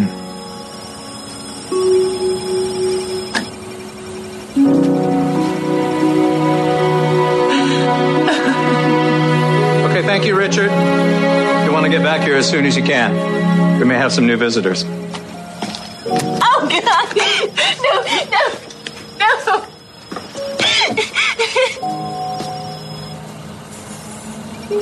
I'm not a liar, Juliet. I want to go home. That's not our agreement. You need to stay here until your work is finished. It's impossible. The mothers keep dying. Then we'll find more mothers. Who knows? Maybe there's even one on that plane. Elizabeth Mitchell makes my heart melt in this. She's so good. Particularly her reaction when the screen turns off, like her desperation, like almost clutching don't turn to it it. off. I was watching that. Also, I guess Ben better be offering Richard Alpert like something good, because this dude has to be candid camera sitting sketchily in a park waiting for Ben to give the signal so he could film this woman and her child from afar. It's different.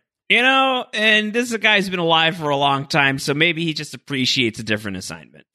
He said, like, oh, I'm not giving pitches and throwing people in front of buses. All right, I guess I can this fill is people fine. in the park for a while. I could do this. I could do some some light voyeurism for the day. And so this is why I think that Ben was lying the entire time. I think it's particularly the line of like, you call me a liar, that hurt me. It just feels like almost like the lady doth protest too much of like, see, I told you I'm not a liar. Like it's almost show and don't tell. I guess in this case it's show and tell. But yeah, I mean, it's obviously a very powerful scene for Juliet. But then of course Ben snaps back from like this sort of warm gesture to be like, oh, by the way, no, you still can't leave until your mission's done. Right. So I, again, open to hearing the arguments for and against it being a con. But there's no argument against this being just like a really great Elizabeth Mitchell scene. Just a really lovely performance from her. And I understand that this is like the through line of the episode is like Juliet's time as an other is awful. Yeah. And she's been willing to do the other's beck and call. She essentially has been put a football in front of her many, many times, only for Ben to constantly take it away from her as she goes to kick it. And I get that like she has been in this way for a while, and that she is willing to work within the system that she exists. That she's going to do the things that the others need her to do, so that she can get back to her sister. Right, so it means to an end.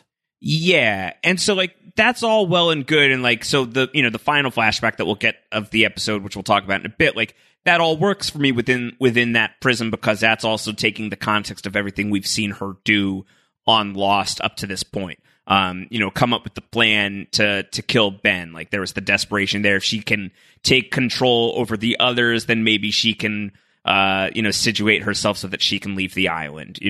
We've seen her kill Pickett. So like we've seen her do a lot. We've seen Sawyer's assessment of Juliet that she would have been willing to kill Kate.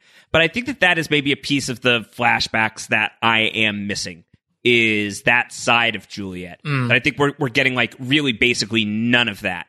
We're getting basically none of the Juliet who would draw a gun on Kate in front of Sawyer and would have killed her, no questions asked, in Sawyer's estimation. I just don't see that character in the flashback. Right. Well, I think it's more so to see her sort of get conditioned into that final person. But to your point, I wonder if, and maybe the final scene was supposed to function as this, where we see almost like the hardened Juliet that we see in that Hydra arc of like, here's someone who is a bit of a badass, is playing hardball with Jack. Maybe there should have been another flashback scene of like when Ben tells Juliet that they're going to capture Jack or something. We got a little bit of that in Expose, but I wonder if there's something there of, to your point, maybe she sees an opportunity and we sort of get that internalization, or we get at least one more glimpse of how the Juliet of this most recent scene became the Juliet that we see at the end of the episode. Maybe there's almost too much like mental math to put together there to really see that seamless transition.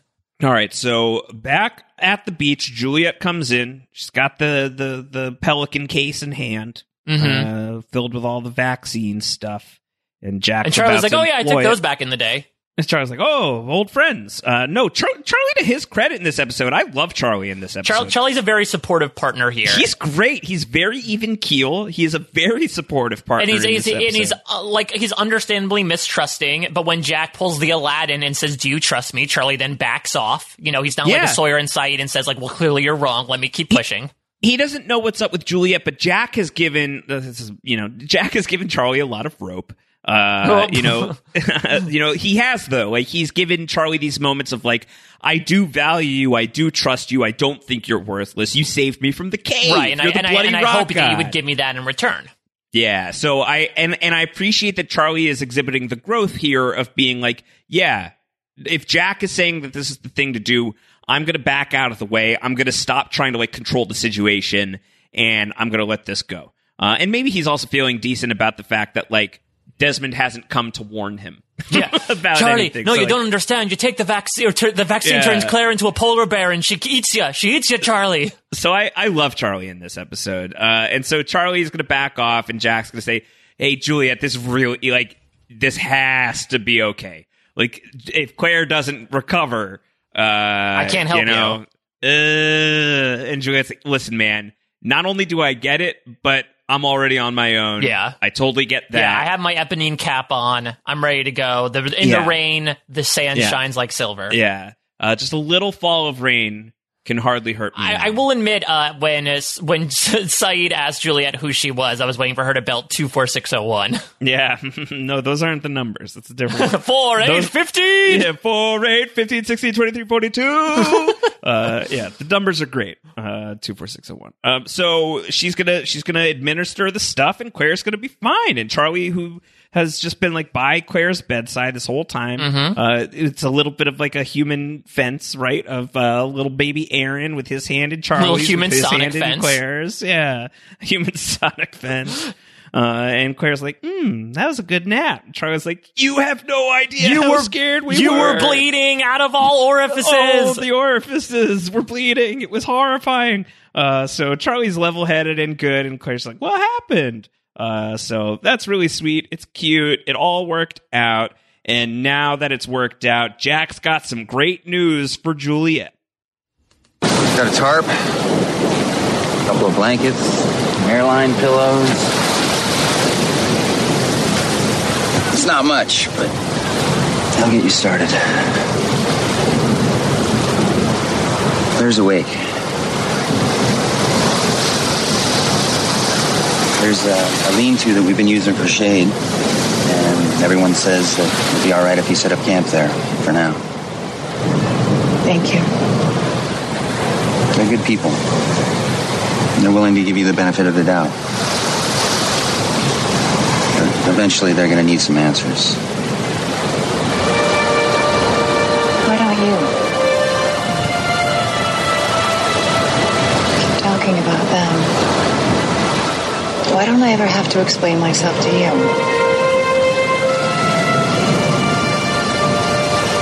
You were there.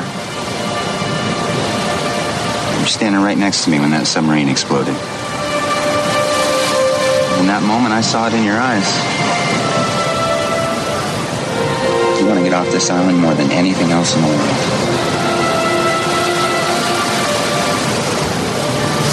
It makes you one of us.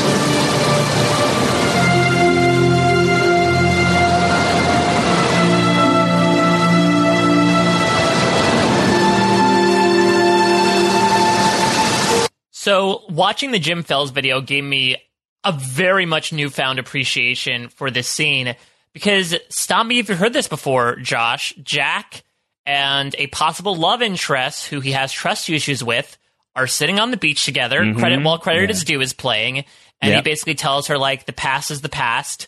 I'm looking at who you are now. It's a direct... Exactly. It's an exact callback. And while it does be a little bit eye-rolling of like, great, this is, fueling the whole love quadrangle thing, I love that echo, because that's a great callback to just who Jack is. Mr. Echo. Exactly. And who Jack always has been. This is someone who is going to naturally see the best in people, so that even if he does get tricked by Juliet in this moment, it's understandable why, just based on Jack giving people the benefit of the doubt usually. And you know what else? I think, like, to say that he's getting tricked by Juliet in this moment, like, I guess to a certain extent, but he's not wrong. He's right. What he saw in her is authentic. She wants to leave very, very, very, very badly.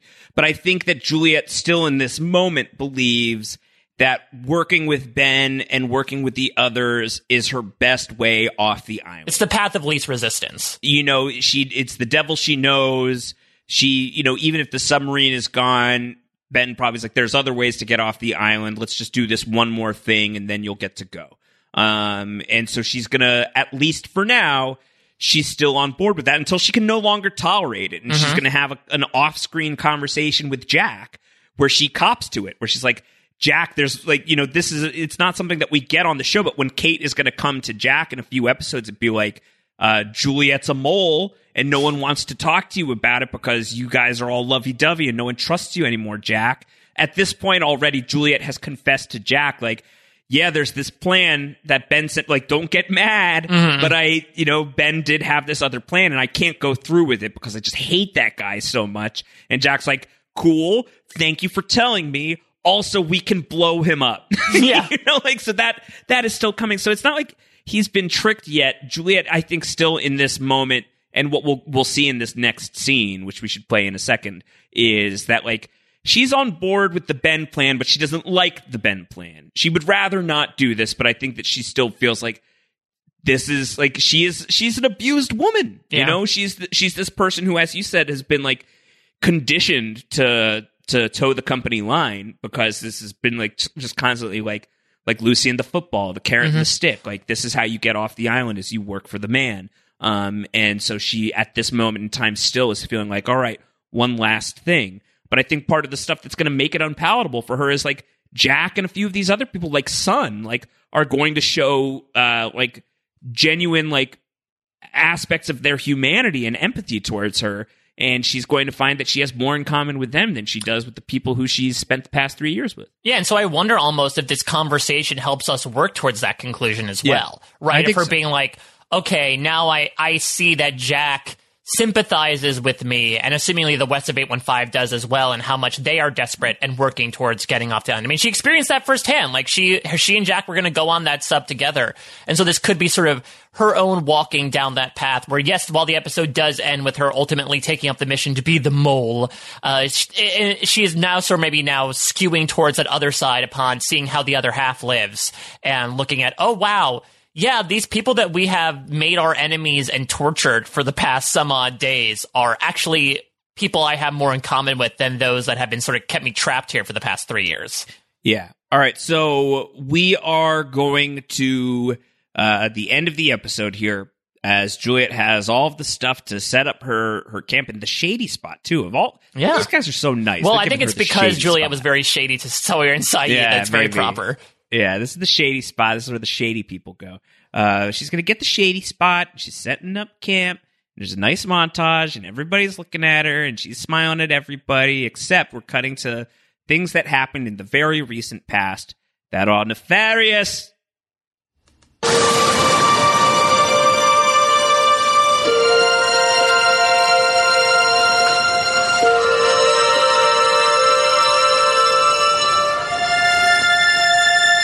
Let's go over it again. I know what to do. Let's go over it again, just to be sure. I drag Austin out into the jungle, handcuff myself to her, then tell her I was gassed, just like she was. And if she catches you in the lie? I'll admit to it. Tell her it was the only way to earn her trust. Good. What then? They'll take me back to the beach.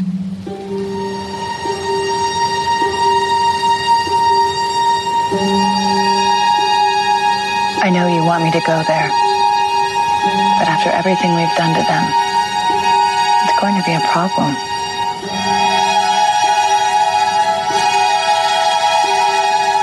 We've activated the implant in Claire. She should be symptomatic within the next 48 hours. By the time you get to that camp, you'll have a nice big crisis to solve. I'll need supplies. Price is already on his way. He'll hide the case at Ethan's old drop point.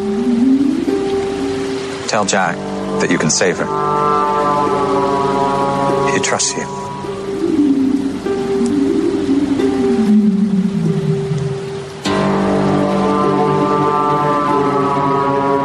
Are you all right?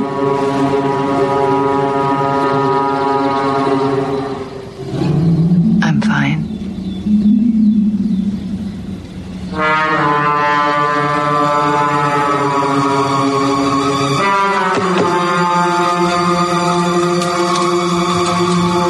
See you in a week.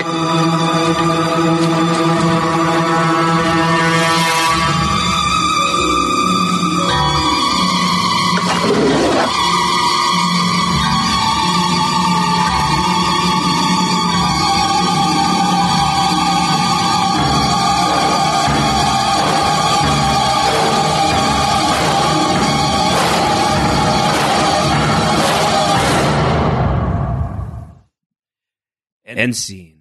Mm-hmm. And episode. So, yeah, let's talk about this ending, because I know that, as I mentioned in the beginning, I know the great Brendan Fitzpatrick doesn't love it. Said he outright hates this ending. He, from his perspective, he feels like it's an unnecessary ending in that, you know, her place was always playing the middle ground in this episode as it was. We didn't need a final scene to necessarily nail home that while she made good bonds with Jack and saved Claire, that, you know, she is still an other at the end of the day.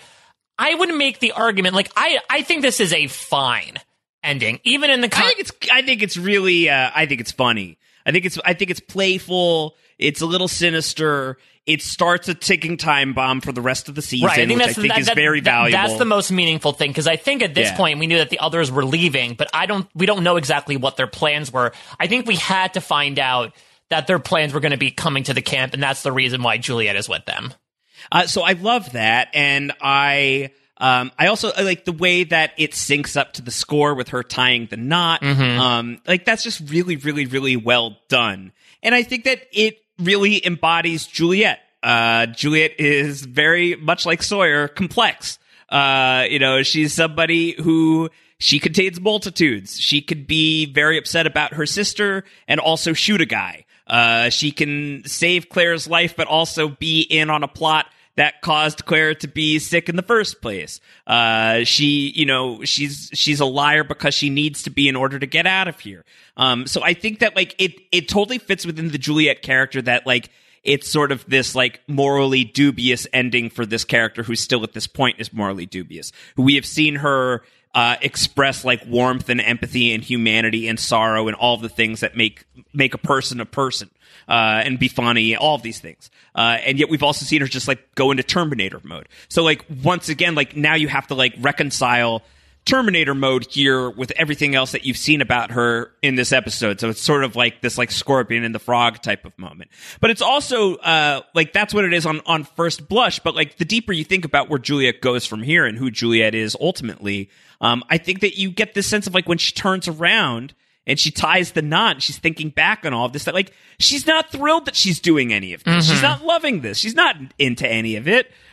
So I think it's a good button for the episode that just reminds us of the complexity of Juliet. I think it sets things up for the rest of the season. I think it's well crafted. I think it's kind of funny and cheeky. I've got zero issue with it. I've never heard of anyone outright hating the ending. So it's a first for me. I don't want to invalidate it. I don't really see a major issue with the end of this episode. I mean, I think at worst it's fine. I think maybe you could say, well, because we know what ultimately happens to Juliet, it's not necessarily needed. But I think you made a lot of great points. And on top of, I think if you're more so looking for a nothing burger ending that really hits a thud with context given, I think give me, A Tale of Two Cities much more that falls into that criteria of, oh my God, his name is Ben, lost. Right. This has tension in it and not just through the tying the knots. And like you said, it sets up the all too important point of, okay, we don't know what's happening with the others. Oh, they're coming in a week. Well, crap, they're screwed. Right. So that's exciting. And so, when we have however many episodes that we're looking at here for the rest of the season, like 6 episodes, I think, something like that, for the remainder of season 3. What we're on Catch 22. Yeah, next I think week, right? I think it's 6 or 7 left. Yeah.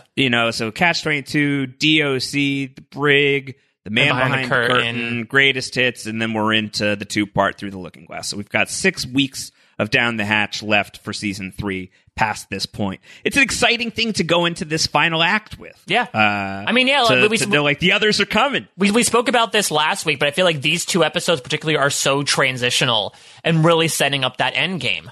Like you said, of like, here's where everything stands. We still have 11th hour stuff. Like next week, we're going to get to Naomi. We haven't even mentioned the Looking Glass station yet, which is going to come into the picture. So there are still bridges that we need to cross. But we really sort of have our sights set as to, okay, what's the plan for the others? Because this season is the other season. And so now that we know that, and now that we know that one of them is going to be in their midst, how is that going to inform how these interactions happen over the next 6 weeks, at least in podcast time? I'm very excited by it all. And particularly, I think the ending, these last 2 scenes really invigorate what's to come. This is sort of like, if What's in the Hatch and Can the Raft launch are sort of like the engines driving the season 1 finale, then we have activated one of the implants. We have activated one of the engines for the final act of season 3, which is like, what are the others planning? What is Juliet planning? And what's coming to the beach in a week with the others? What does that mean? And then next week is going to start the process of getting another thing going, which is someone's coming to the island. that people are on their way. And so those are sort of the twin motivators of the final act of season 3. So I think it's important to have this here. I think for the rest of what we get into, I think you kind of need this. So I think it's, if you want to compare it to A Tale of Two Cities, not only is that ending with, okay, Ben, just sort of like whatever and a little soft, I think that this is like both like very pointed and also really necessary. Like, I think there are other ways that you could tell us that dude's name is Ben. Yeah. Instead of like saving it for like a final, beat of an episode. And sure, there's other ways of telling us that the others are coming, but I think that there isn't a much better way to tell us than to tell us through a Juliet episode where the episode is spent trying to get us invested in and believing in and trusting Juliet as somebody who really does want to leave. And all of that still being valid and true. Yep. While her also still working with this crew of people who have terrorized our people from the jump. And hey, guess what? They're not done terrorizing us. They'll be here in a week. Also, not to mention the fact that it ends particularly in a Ben-Juliet scene. And considering, as the sounds have shown, this is an episode proliferated with Ben and Juliet scene. So I think ending that in particular and hearing straight from the horse's mouth with Ben, this is what I'm planning to do. That's how you know. In this case, he is not a liar. He is going to say, yeah, I'm coming back. And with force, I'm taking 815. So let's get into some questions from the hatchlings. Here's Stefan Johnson, who says, why won't Ben let Juliet take pregnant women off the island? It makes no sense. They leave for 3 months. They come back with a new little other. I mean, Mike, why is Ben so opposed? Do you think it might be the way Ben was born? Do you think because his mother died in childbirth, he might have his own like weird trauma set in about women who give birth off of the island? I mean, it certainly works out better there than it does here on the island, so I don't know. The thing that I was thinking was that he's just obsessed with Juliet and so doesn't want Juliet to leave. Yeah, I mean, I could see he's him got her here. He doesn't want to risk her going. Yeah, again, I think going back to that scene at the Rocks, it could just be seeds of desperation of him just trying to throw out as many lies and falsities as possible to be like, well, you can't do this because of this, and you can't do that because of that. So maybe he just then has to be like, oh, damn it, I made my bet. I guess I now have to create a no pregnant woman can leave the island policy now that I put it out there. A couple of questions about Jack in this episode. The first comes from Eric Divestein, who says, I find Jack so infuriating in this episode. I'm not saying he should let Sayid torture Juliet, but surely there's some middle ground between that and letting her completely off the hook from giving some answers.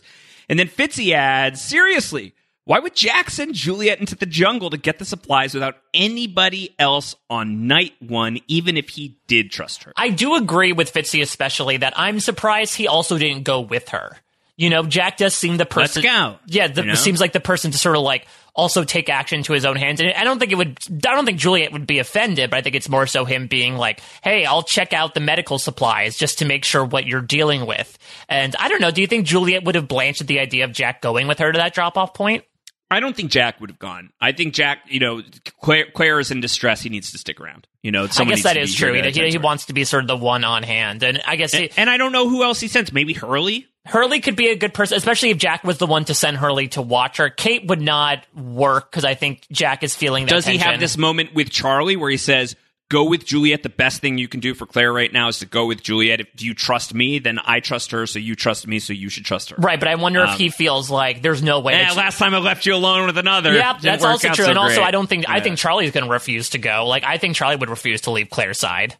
Yeah, I think that's right. The great Ben Behind the Curtain asks, when did Juliet decide which side she's truly on? Has it already happened? I don't think so. I mean, to make a Survivor comparison, Juliet at the end of season 3 is the person who makes her decision at Tribal Council.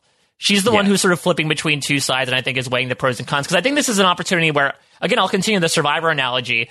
She has been part of an ironclad alliance where she is at the top, but she is not happy with the people that she's playing with. This new ragtag alliance forms an exciting new coalition and says, we want you to jump ship and work with us. The idea certainly excites her, but she has been working with this group for so long that it's not going to be an immediate decision. It has to be made while she's listening to everyone that night as the torches are burning. Yeah, I think that she is probably going to make this call after Sun. After DOC? I think that's well, yeah, I mean, maybe from like a metaphoric perspective, her job was done. she found a pregnant woman on the island, and now she can say, like, all right, now I'm officially not another anymore. I hang up my Night's Watch robe. My watch has ended. Now I'm part of 815. Right. So I think that to me makes sense in terms of the timing. Let's do MVPs and LVPs, Mike. I've got 3 MVPs this week. You've got 3 LVPs. I think we'll probably both have the same first MVP. That will go to Juliet Burke for me. Amen. I'll add another one on there. It's been a few weeks since Juliet has gotten some MVP points, but very well deserved. Not only does she worm her way into the camp, albeit through maybe more nefarious means, but I mean, again, I can shout Elizabeth Mitchell's acting accolades from the highest mountains in Hawaii, and this is proven in this episode. I think definitely her best performance so far on the show, and it's because she's just given so much to do, both flashback and mainline. So yeah, all of that, I will echo that. In addition to that, she's pulling one over on everybody. The fact that she gets the shady spot after all of this is fairly ridiculous. So good for her. Great Juliet episode for sure. I'll just tell you my next 2 MVPs because they are people who are often thought of in the same breath. One to Hurley, one to Charlie. Hurley for the growth that he is exhibiting in being the guy, the envoy, as you called him, to Juliet, and taking that job on and doing just a great job with that job. Impressed by Hurley this week. And Charlie, who I think really holds it together in this otherwise, this moment that should generate a lot of panic for him. Certainly historically, with the way that Charlie has reacted to crises in the past, I think that Charlie holds it together. And also, we are at this point where, like, Charlie's still in the red. Even with this, Charlie is still in the red. I think he is currently at like -3. Okay, maybe -2. Well, we've got Catch 22 next week, which is a bit of a Charlie and Desmond episode. So he'll get some opportunities. Of this. So I'm boosting him from a -3 to a -2 right now. I don't want Charlie to end in the red, and I don't think that he will. And I'd like for him to be significantly in the green if we can get there. We'll see if we're able to do it. But I think that it's a worthy Charlie episode for showing some strength of character here. And I'm going to give my final MVP point. I'm going to give it to Richard Alpert. I don't know why, because I was really thinking about who should I give it to, but for some reason I just really like that scene at the airport. By the way, the name, I think it was called Hararat Airport. Yeah. You know what it's an anagram of? No. Earhart. Yeah. So maybe Amy Goodspeed once worked there once upon a time, or a relative of hers. I think his pitch does end up working here. I think while we commend Juliet for being able to see through Sawyer and Sayid, I think he sees right through Juliet before she was able to do that to either one of them. And he eventually is able to get to make her, take that final step into the submarine and go on the island. And he also is helping to make her reconnect with her sister in a way. So I think Richard is sort of like a conduit this episode, but I'm going to give her, he's 2 for 2 in Juliet episodes so far in terms of my MVP points.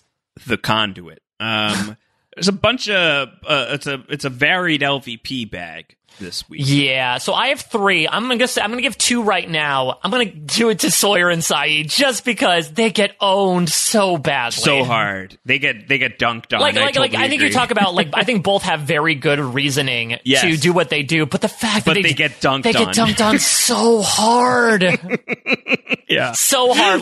They get treated for a burn that is so much more worse than whatever Rash guy was going through before he got killed by those golf balls. They get crushed. I think it's fair that they both get an LVP here. I think this is the second LVP for Sayid this season, in fact. So that's happening. I'll give one to Jack. Bedside manner stuff. I think there was probably better ways of getting this all going in a productive way for everybody.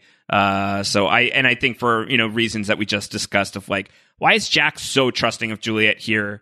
I think he could have done this one better. I feel like Jack's comeback here from all of this time away from the beach, I think, could have used some work. Yeah, I don't think Jack did a great job handling all the questions coming his way with the 815 press conference that we listened to. Did not go on. I think Eric Davison made a great point of you don't need to go from a 1 to a 10. Maybe take your trust level at a 7 and then leave a little bit of room for doubt. I'm going to give my final LVP point, sort of like a memorial LVP point. I'm going to give it to Ethan Because this is just a reminder of how much he really did botch that whole Claire kidnapping thing. He screwed it up. I guess he thought to put the implant in her, which is good. I suppose so, but I that could have been beforehand. Maybe one of those injections that he was administering, like the implant was already there.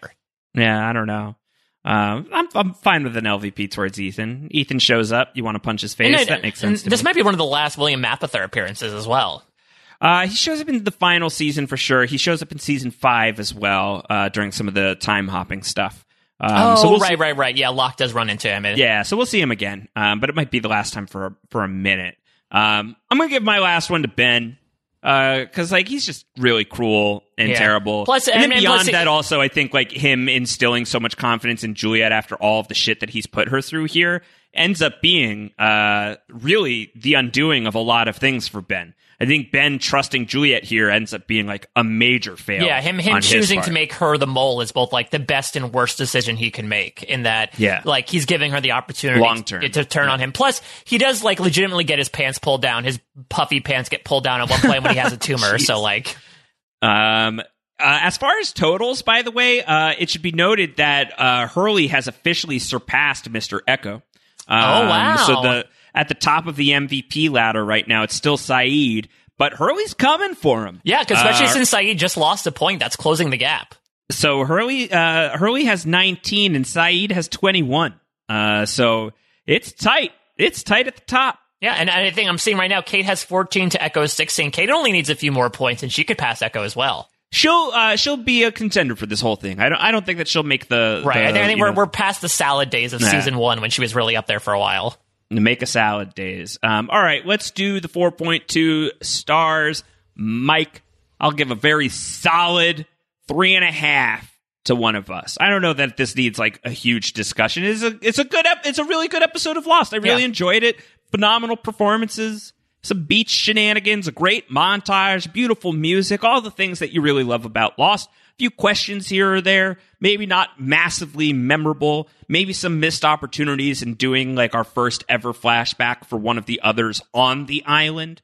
Could have been a little bit more detailed. But all in all, it's a good time. Juliet dunks so hard on Sawyer and Saeed, and it's magical. So a 3.5, I feel good about this, which I think is what I gave Tabula Rasa back in the day, and I think that there's a similarity to these episodes to me. Yeah, I think not just the music. And I agree, which is why I'm going to give it the same score I gave Tabula Rasa as well, at 3.4. And this episode, I feel like it was on the same level of that and Ooh and Found, which we also gave a 3.5 and a 3.4 to. So I think that's a good roundabout score for a solid episode of Lost that has some hills, definitely some valleys, some missed opportunities, but overall is at least a pretty good time. And our audience agrees. I believe we have an overall rating of a 3.4. And I see it ranges from basically the high 2s to some high 3s as well. So I think I even see a 4. Or no, actually, I'm looking at the wrong one. I think everyone's pretty much in agreement that this is a solid episode. I think it's good, really good. I loved it. I was very happy. Definitely a step up from last week.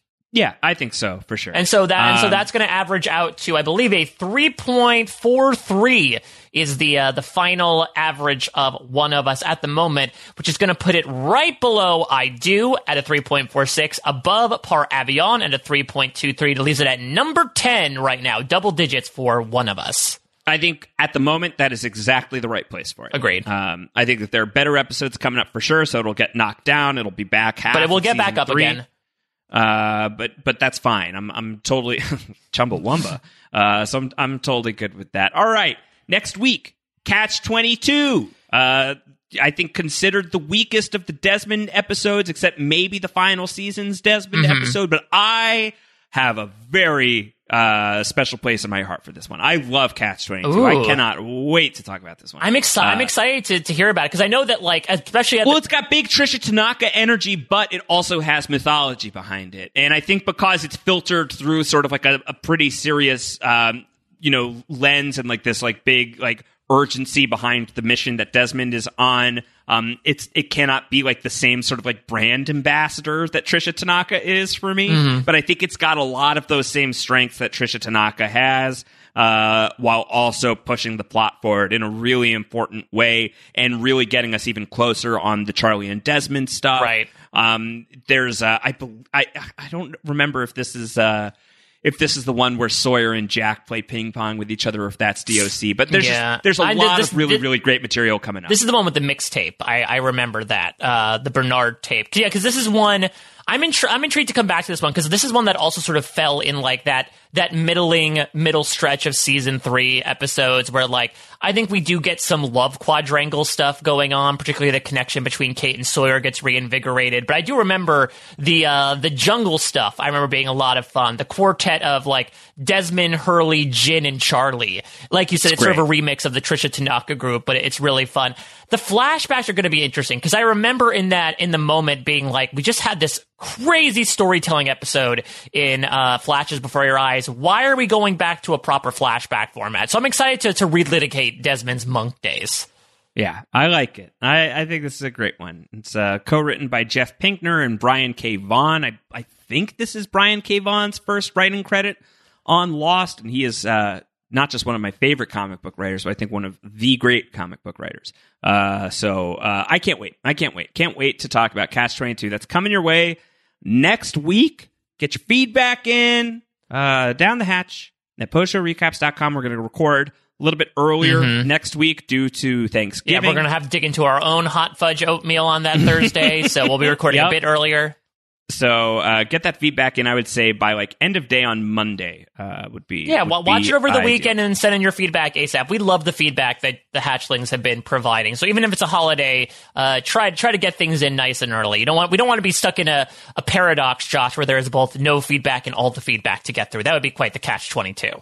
So Catch-22 coming up. Mike Bloom's got a ton going on. He has Star Trek disco parties happening on Sundays. Every Sunday. He's got the Amazing Race 2 times a week with the Tar Pit and the regular recap. He's got what else you got? You got Outwit, Outplay, Outlist. Yes, not Outlost, Outlist. But we're talking some jewelry this week as myself and Rob Cesternino and Shannon Gus, who has made her way through a couple of PSR podcasts the past couple of weeks. We got together to rate and rank famous immunity necklaces throughout 40 seasons of Survivor. It was a very fun time talking some questionable aesthetics from Survivor over 2 decades. So if you're a Survivor fan or you are jonesing for some off-season content, we have about 2.5 hours ready for you at this point in the proper feed. And of course, you can check out all the other stuff I'm writing about for Parade.com and CBR.com as well. You love to see it. You love to hear it. If you love to hear it, we've got so much for you to hear here on Post Show Recaps. The Down the Hatch every week, the disco parties happening, Fear the Walking Dead World Beyond, Mandalorian, everything is super. Hang in there. Just an incredible amount of stuff, and that's all the stuff for free. Not even mentioning what's happening at patreon.com/postshowrecaps, where we've got 3 special podcasts for the patrons every single week. Check that out, patreon.com/postshowrecaps. Speaking of hot fudge, Mike, and Thanksgiving, we are going to be watching Willy Wonka live in the Post Show Recaps patron Discord at 3 p.m. Eastern on Thanksgiving Day. Quite the bean feast. So if you'd like to be a part of that, if you've got no Thanksgiving plans, or if you've got a hole in your day on Thanksgiving and you want to fill it up with some sweet, sweet chocolate, I'll be helming a watch party in the Post Show Recaps patron Discord on Thanksgiving, 3 p.m. Eastern, watching Willy Wonka. I think it's going to be a blast. So I hope to see you there. If you are a member of the Patreon already and a member of the Discord already, I hope to see you there. If you are not yet, maybe this is some incentive. It's going to be a really, really fun time. A great community building moment. And no, not I was going to say, well, there also is great community building moments literally every week. Absolutely. All right, so we'll talk Catch-22 next week. Until then, everybody, take care. Bye-bye.